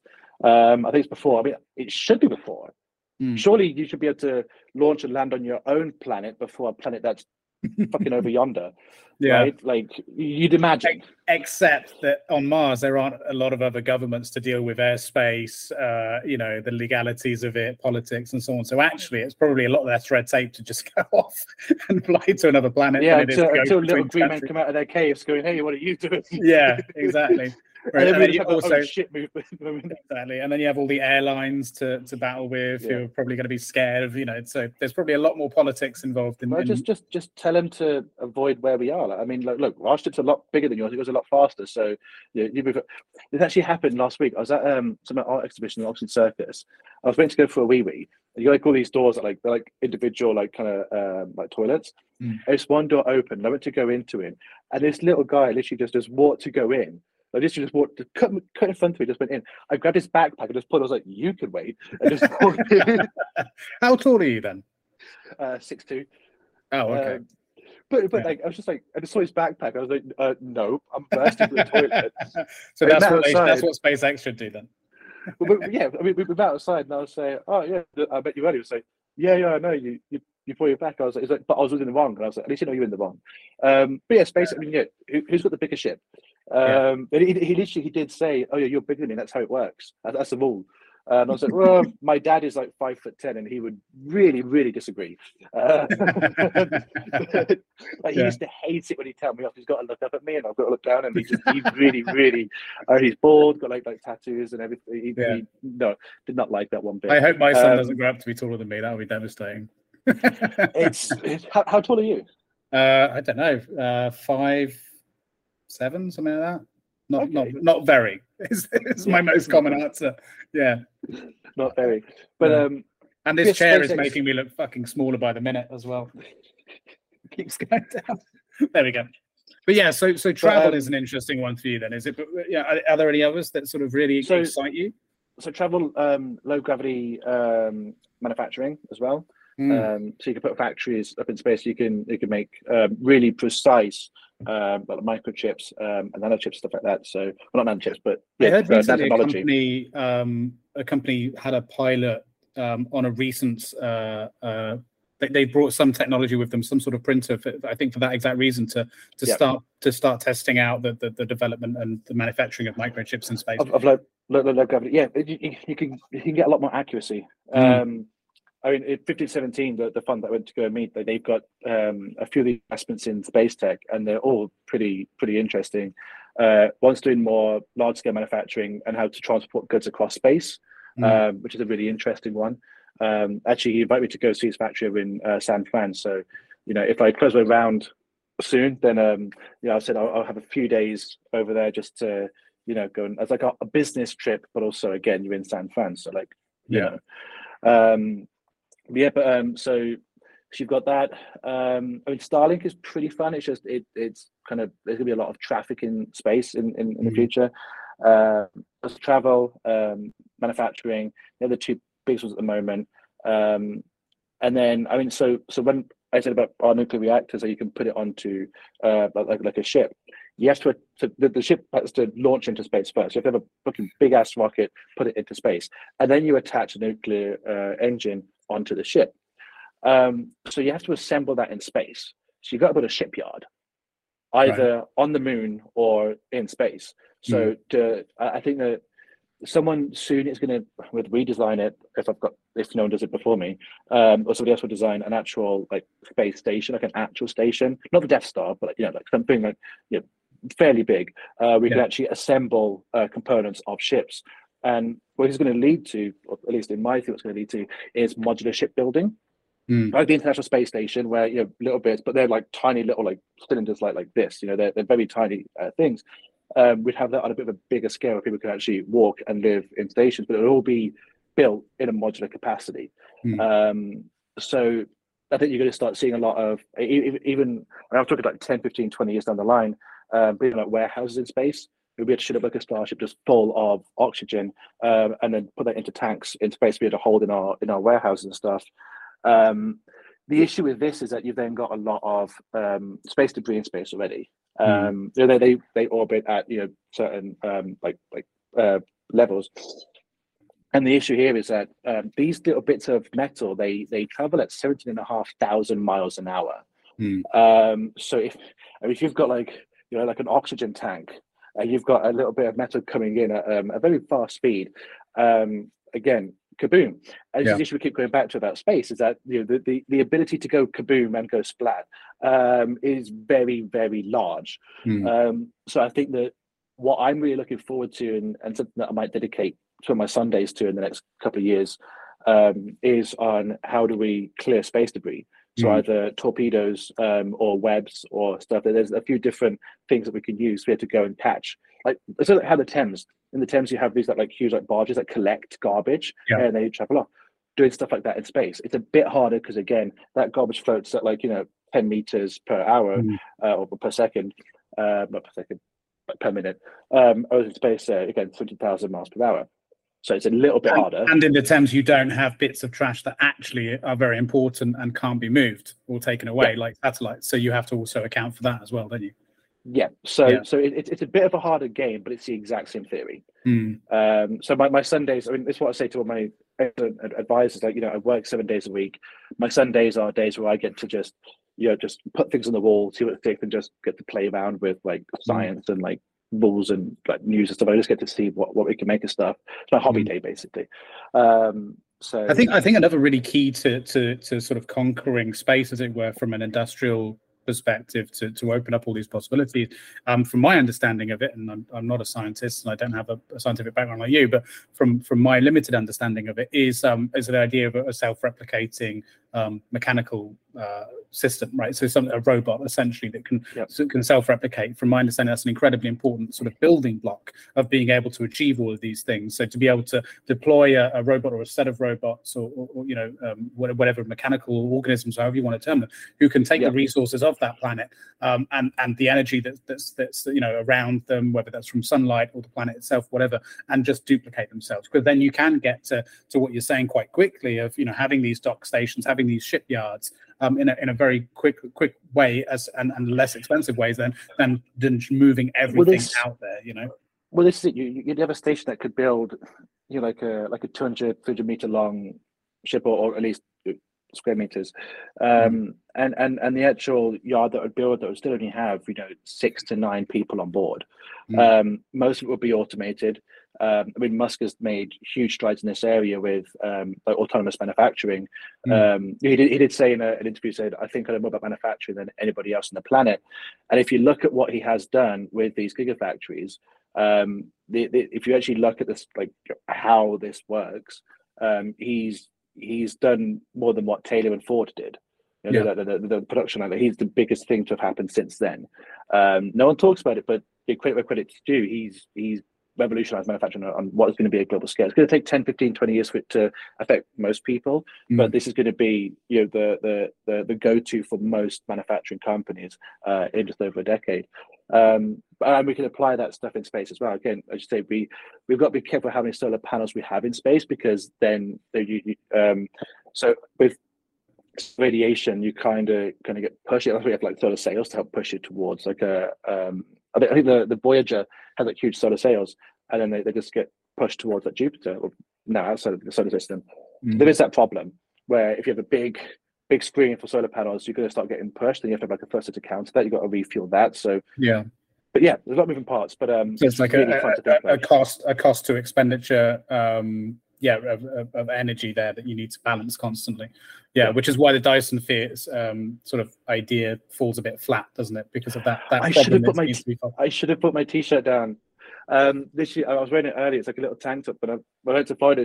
They called the weekend Friday Night Dyson Sphere. That's why Esther Dyson was there. I really should have. Right.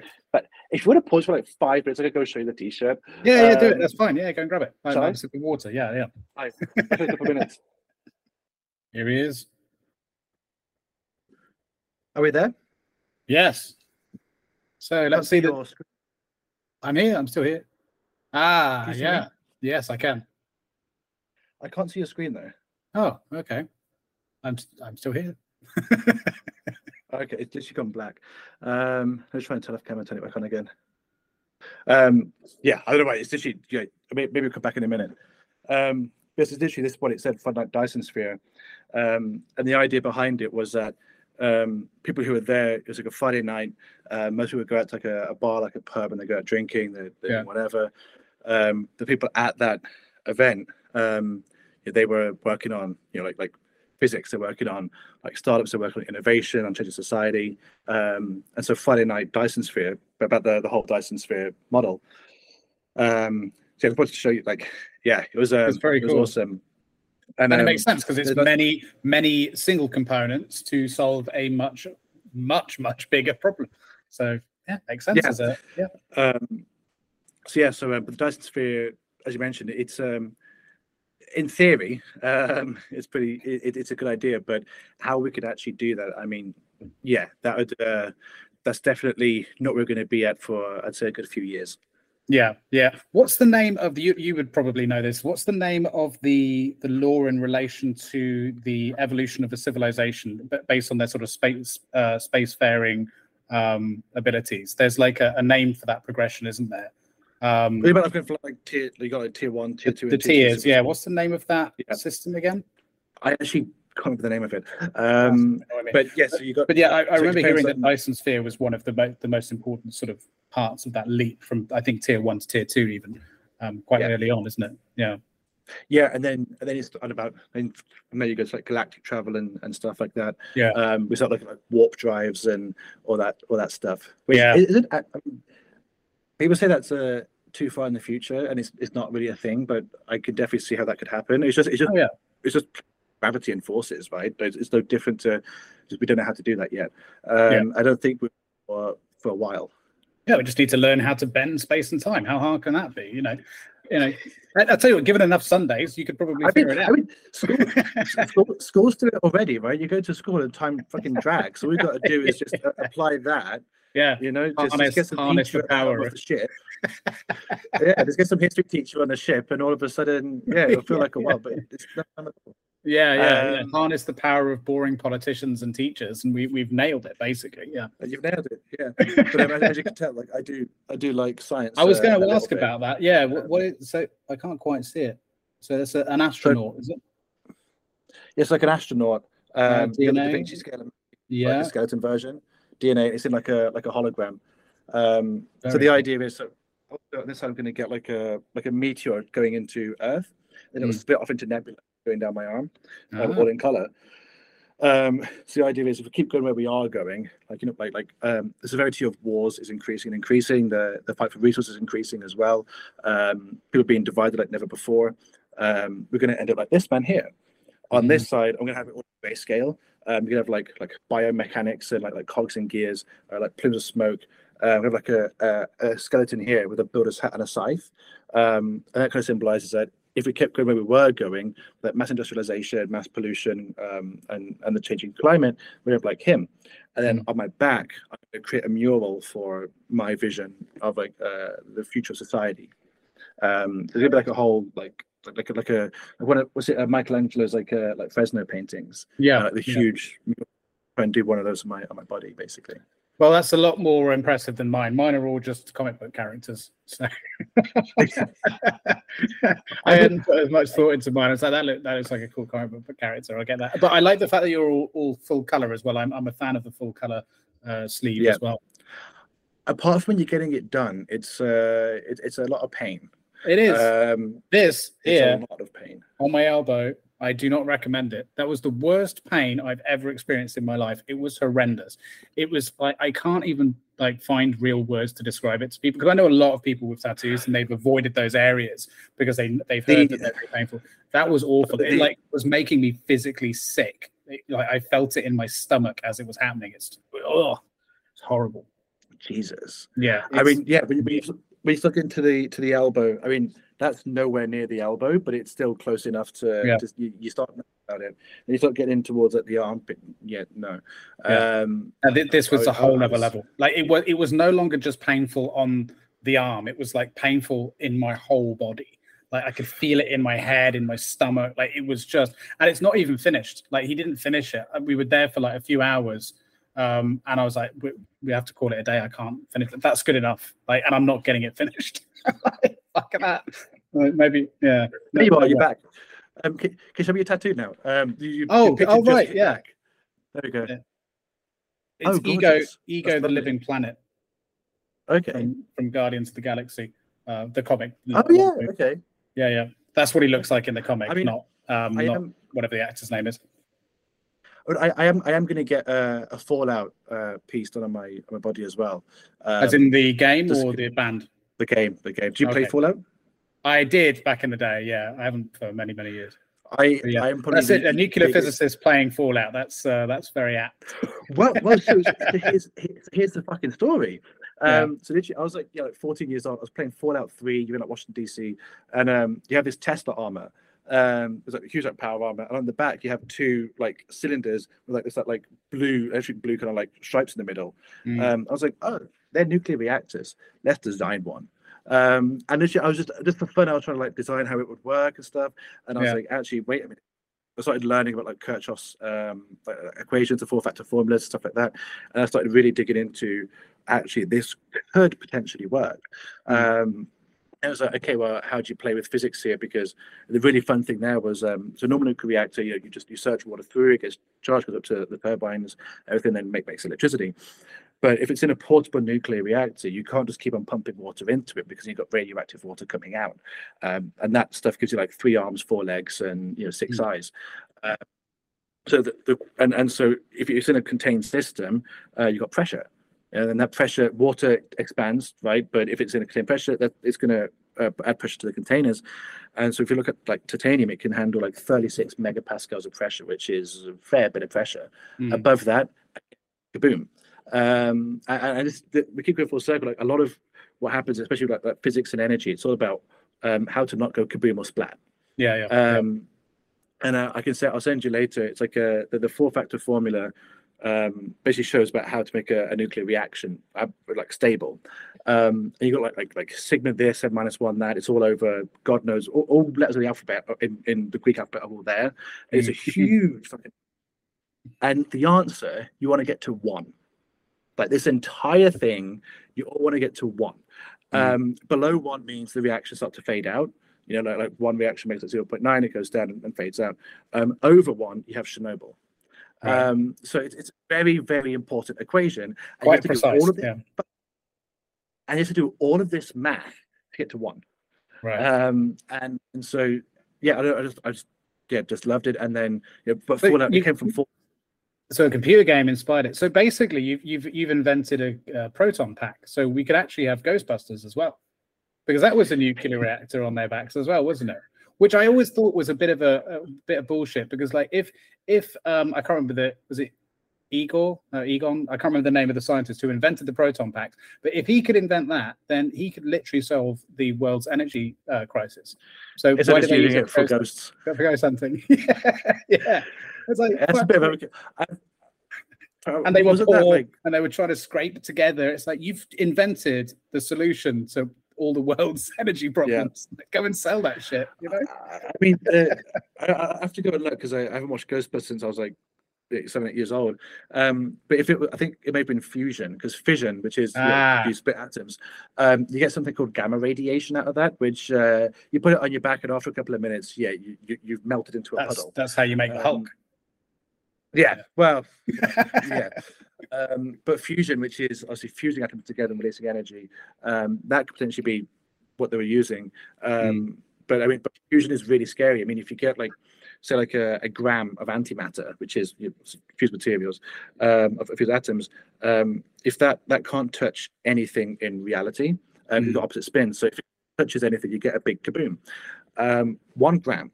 If 1 gram interacted with any kind of particle, the explosion would take up Birmingham, which actually could be a good thing. Sorry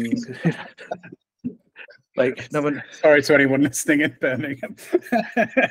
Well, I was there for 15 years, and I wouldn't miss it. I'm kidding, of course, but that's literally like the size of the explosion that you would have. It would take it like most of Birmingham with 1 gram of antimatter. So again, we talk about the dangers in space and how quick something could be more splat there on Earth with antimatter. I mean, there's why they shut down the EU shut down CERN, right? For fears of destroying the Earth. So they thought it could create a black hole, and then that's just going to destroy Earth. So you didn't do that with fucking nukes, did you? There's other things that you can. Well, and this is the thing, going back to what we were saying earlier about how advancements will naturally mean that there are those with bad intentions who will manipulate them or take advantage of them. Like, space is no different there, right? From a defense perspective, we know that there's going to be a lot of nefarious activity out in space once we conquer that, not least testing of nuclear weapons or other kinds of weaponry. The military is going to have a huge level of involvement in that, and as we all know, the military play a huge part in technological advancement. It's the parts of the governments that have the highest amount of funding for that kind of thing, and a lot of the technologies we have now as a result of nuclear, of military innovation. Even the computer, the Turing machine, right? From the code, Exactly. So it's important. It needs to happen, but it is also I suppose if we're going to test any nuclear weapons anywhere, out in space is probably slightly more ideal than at home. But especially if we start getting onto these kinds of weapons, where we're weaponizing things like black matter or some other more significant things, or maybe sort of testing out. Like we were just talking about warp drive technology, or messing around with creating black holes, and that's all inevitably going to happen. I would feel much more comfortable knowing that shit was being tested out many millions of miles away than down the road. But that's just me. Yeah, Yeah, I have a theory as well. Sorry, just really, I was thinking about this earlier before you went off to grab the t-shirt, but I have a theory as well that Elon Musk, going back to Elon Musk quickly, is actually a little bit more forward thinking than he lets on. Although he does appear to be very forward thinking in his idea for wanting to create Neuralink as well as the range of androids that he wants to create.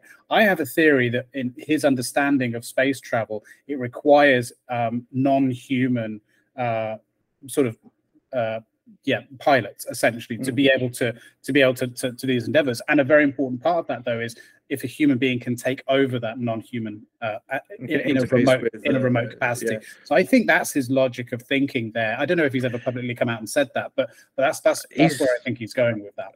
I kind of see his plan, which I don't really talk about because he's not spoken about it, so I'm not going to speak about it either. But I see what's happening, and it's a really, really good plan, and I help with that. But yeah, with that end, I mean, there's a game called E13 where you were captured. You're in like space and like some like galaxy. I don't know if you've played it, and you're a capsuleer. I have a little bit, capsule and interface with the entire ship, and that's kind of what you're talking about. Which I mean, a lot of sci-fi. There's another one called Star Citizen as well, which is apparently really good. I've not played it, but it looks really amazing. So I can see that. I mean, that's literally what the technology can do. But that's a part of it. But like I say, his overarching theory and plan it's pretty good. I'm a fan of it, and we can kind of fit into that in quite a few areas. So, do you consider yourself something of a futurist? It's hard because apparently I'm also a doomer. Right. And I don't know. Well, so we had this debate Friday when I was over in Florida. So we had a debate with the GP Michael. He did his PhD in philosophy, dropped out, and then met Peter Thiel, as you do, and then that started everything else. And so he was about existential threat, with like AI, nuclear, climate. I didn't get enough of a debate in, and I went to the GP, to Danielle. I was like, I want to debate him soon. She's like, well, go ask him. Tell him you turned him to a duel. There's a room free. So, the next session, we had a debate. And then I'm sat down there, about like 30 people who are watching. And he just turns and just looks at me like that, as if free to start. And then I realized this guy is a little bit older than I am. He's worked with Peter Thiel personally. He's worked with some of the smartest people on the planet, and he almost had a PhD in philosophy. And here I am to challenge him. So I didn't really think things through. As a cocky would say, you've told the total, you've got to walk the walk. I gave it a good shot, and I said, look, I'm not a doomer, but what I'm saying is, we kind of what I said earlier, we're building technology where the ramifications of that tech is getting bigger and bigger and bigger and bigger exponentially. And so at some point in time T, it's going to go the other way. Something bad's going to happen. Like at some point, whether it's now or in 10 years or 100,000 years, at some, like if you keep hitting black on roulette, if you keep hitting black, you're going to hit red. At some point, it is going to happen. Mathematically, it's going to happen. We can delay it. I was even in Parliament for the AI white paper, and we're on about how to regulate AI. Okay, we have to have regulation, but if we have regulation, other countries, we've got to get them to come on board with regulation. Some of them won't, and even if they do all come on board, we caught some individual bad actors from actually abusing regulation. So we kind of come full circle to say we're going to regulate, but there's no point in regulating, and it's like, so we have no actual solution here. And I was like, okay, at some point in time, hopefully it's after we've gone to bed, but it's going to happen, and this is why we have to become a multiplanetary species, because we're locating this is going to happen on individual planets, not as a whole galactic species, unless I can't. Yeah. So if you're on, it's also about spreading risk as well, isn't it? Like that's why you're spreading the risk. You're diversifying. You're diversifying the species across, hopefully the entire galaxy over the next 10,000 years. And then if Earth does fall, which at some point probably, but nature will then come back in a couple of million years and repair everything. There's one thing that I don't like about. Obviously, the Earth is warming. We're kind of getting to pre-ice age levels now. So the last ice age we had ended like 1850, like last mini ice age, and the Earth cooled by 2 degrees. We've now increased by 1.8 degrees. So we're almost at pre-ice age levels, but we're accelerating. So that's the issue part, is the acceleration. A lot of climate protesters, when I do have a little bit of a giggle, is when they say we have to save the Earth. I'm like, no, we don't. Like the Earth made it through the meteors. It survived the dinosaurs. It survived being bashed by solar radiation. It survived meteor strikes. We ain't got to say the Earth will be fine. The Earth is going to shrug us off like a fucking tree shakes off leaves. Yeah, it's us we've got to save. Yeah, it's not some noble cause to save the Earth. It's to save our own fucking lives. So how about we just say that and be honest? We've got to save ourselves. Yeah, there's nothing wrong with being direct about that. The Earth is going nowhere. Give it 1 million years and it's gone back to zero. Like, don't you worry. The only thing that's going to destroy the Earth is the sun. That's the only thing that's going to destroy the Earth. And that's in like a few billion years, right? Like until we've got a while. Right, it's us. We're not playing this game very well. So it's something that I always find a bit funny. It's like, the F's going nowhere. It's us just going somewhere. Yeah. What's your take? I'm going to ask this question, and normally around quarter two, like when there's like 50 minutes, I go, I sort of try and wrap things up. But I really need to have your take on this. So really quickly, what is your take on the emergence of life lengthening technologies? Like, there's a lot of people talking about this, and the idea that they think that really within the next decade we're going to have the ability to increase our life expectancy substantially. Like, what's your take on that? Because there are some tie-ins with the desire to explore space and an increasing life expectancy. So what's your take on that sort of stuff? I mean, you are playing with God to an extent. I mean, we are playing with the fundamentals of nature and the laws of biology here. I think in the long term, yes, this could work out pretty well. But again, the people who first try anything are the ones. I mean, even when it comes to like mining, hey, we can mine for fuel. Then you have these huge pockets of methane where people die. You have the first people to do this. It probably won't work out well for. With Neuralink, if you get the first Neuralink chip, if you can't remove it, maybe you can. There'll be future versions that are better. So what I'm saying is, yes, this could happen, but I'd rather when Microsoft, you have like Microsoft like 7, Microsoft 8, with Windows 7, Windows 8, they completely skipped Windows 9 because it didn't work, went to Windows 10.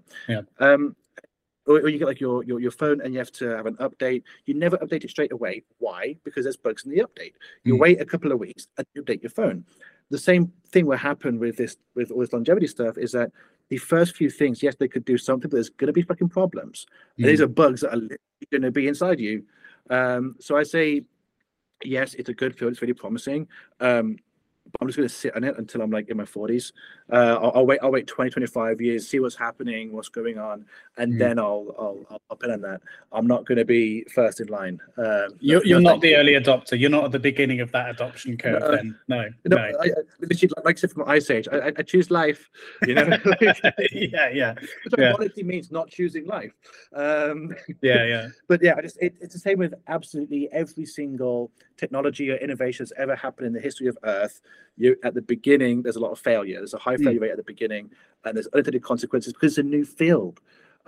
So I'm not what is just goes, oh yeah, longevity, we're going to be able to live forever. I'm like, yeah, well, let's just wait till the first cases come out first. Of course, because this isn't a slight inconvenience that your phone crashes. This is your life. So it's a little. Do you crash? Yes, so slightly higher stakes. Yeah. Although if you get really been popping off this episode. yeah, for sure.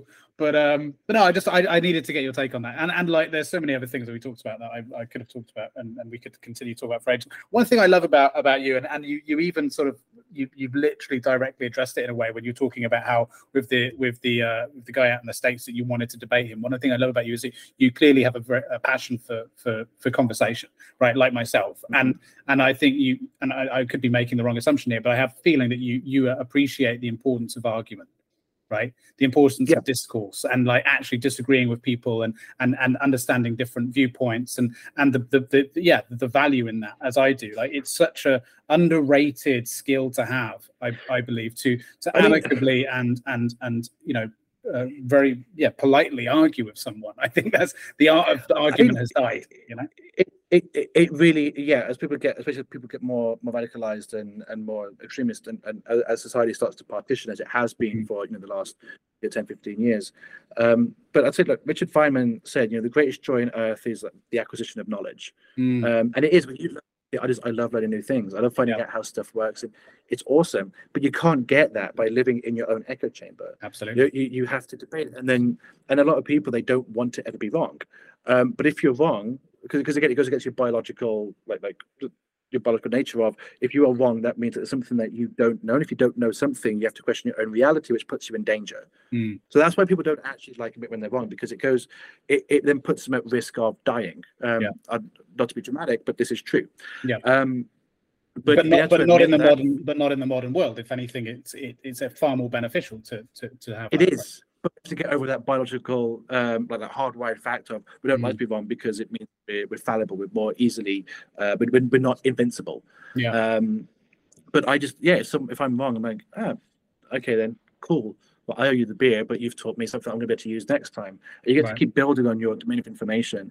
And that's also the scientific approach. It's to have a fairly good understanding of the way you believe something to be as it is now, but be open to new information to change that viewpoint. I mean, that is the scientific method to a degree. It's consistently look at new evidence, consistently look at the new data, and adjust accordingly based on that. And the only way you can do that, like you said, is through speaking with others or absorbing that information. Is the exact reason why I love doing these discussions, because if I learn something, I get to meet different people, hear different viewpoints, and it's one of the best decisions I ever made doing this, because I'm having an absolute blast doing it, but I'm also getting that itch scratched, which just concentrating on building a business 9 to 5 every day, and then sitting down with the wife and eating dinner, as much as all those things are very rewarding, there's a certain itch I have.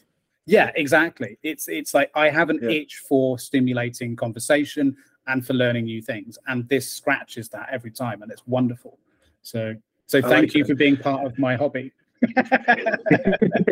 No, I'm all for it. I was on a podcast again a week ago for Innovate UK, or 2 weeks ago actually, I think.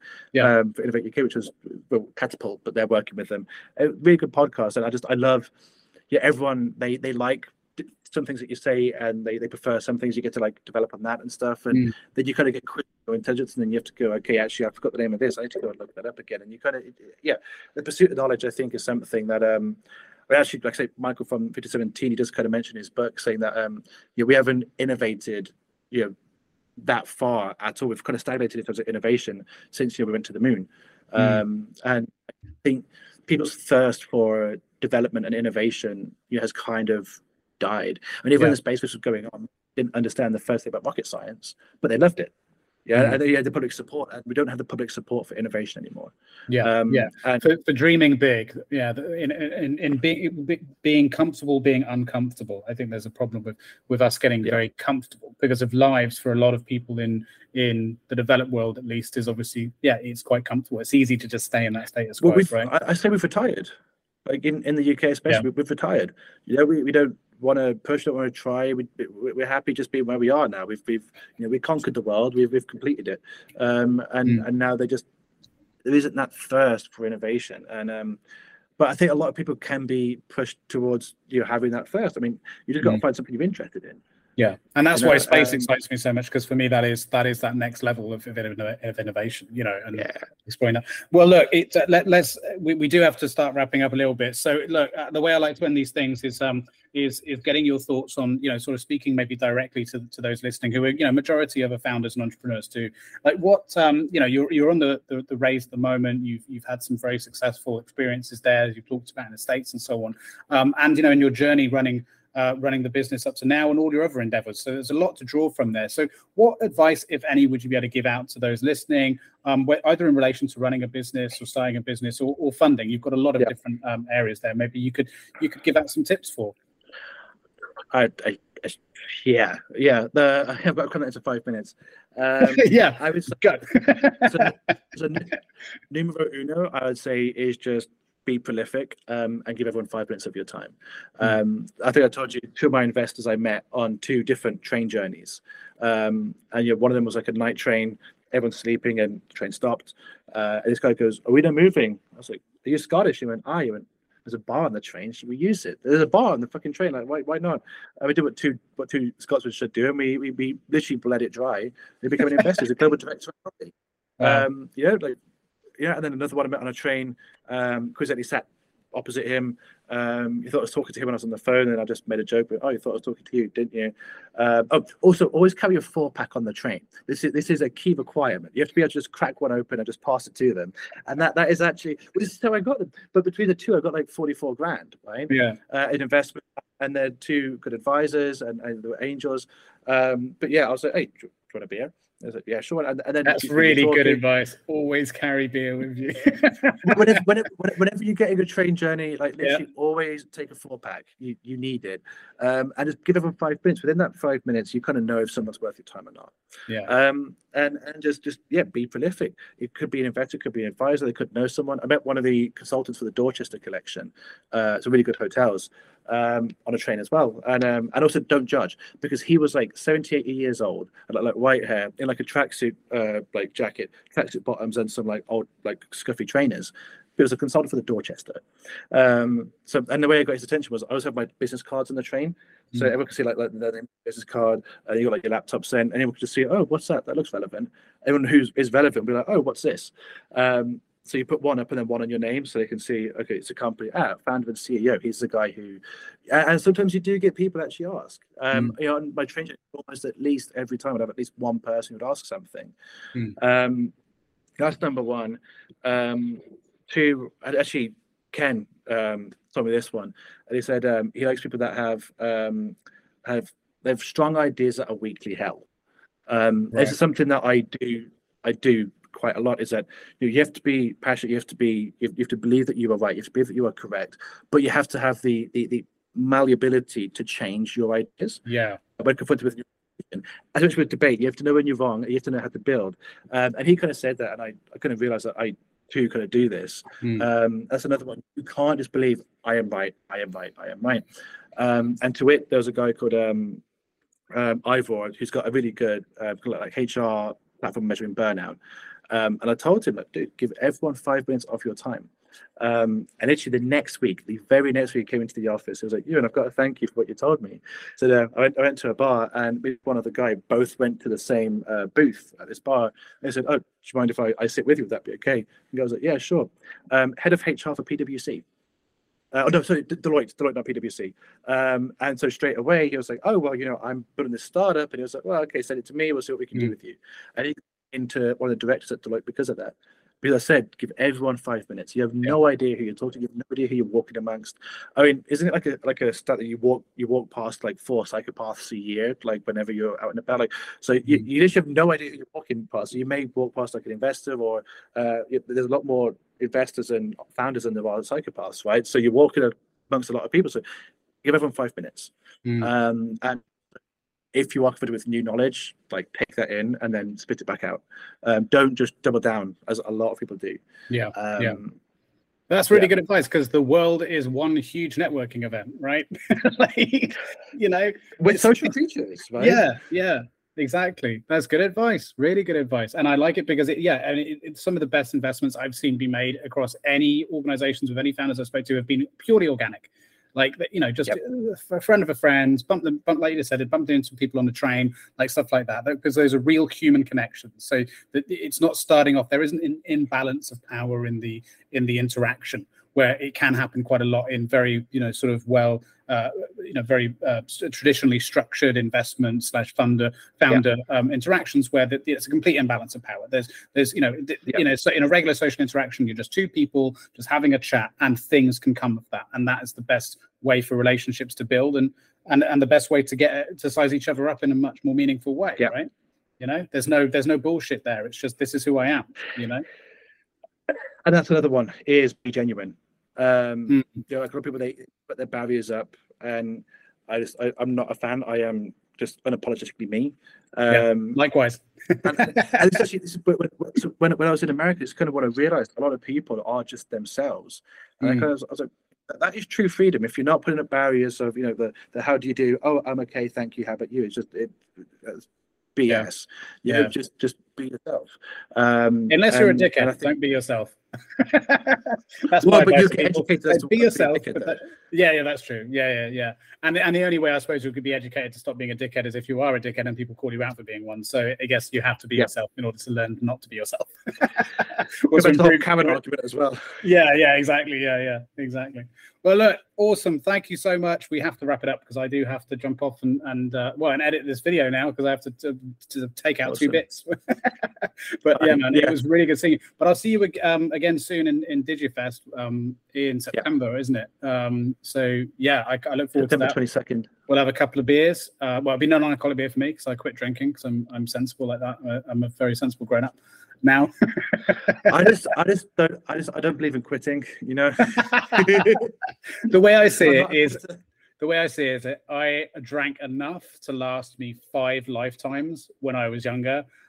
I don't need that anymore. And also just I'm getting too old, man. Like the hangovers now just kill me off, and I'm not productive for like a week, you know. So yeah, we can talk about that next time I see you and my other reasons why, which I won't get into now. But yeah, man, really good to see you and catch up with you. Finally managed to pin you down, and really exciting to see what's going on with, you know, everything that you're building.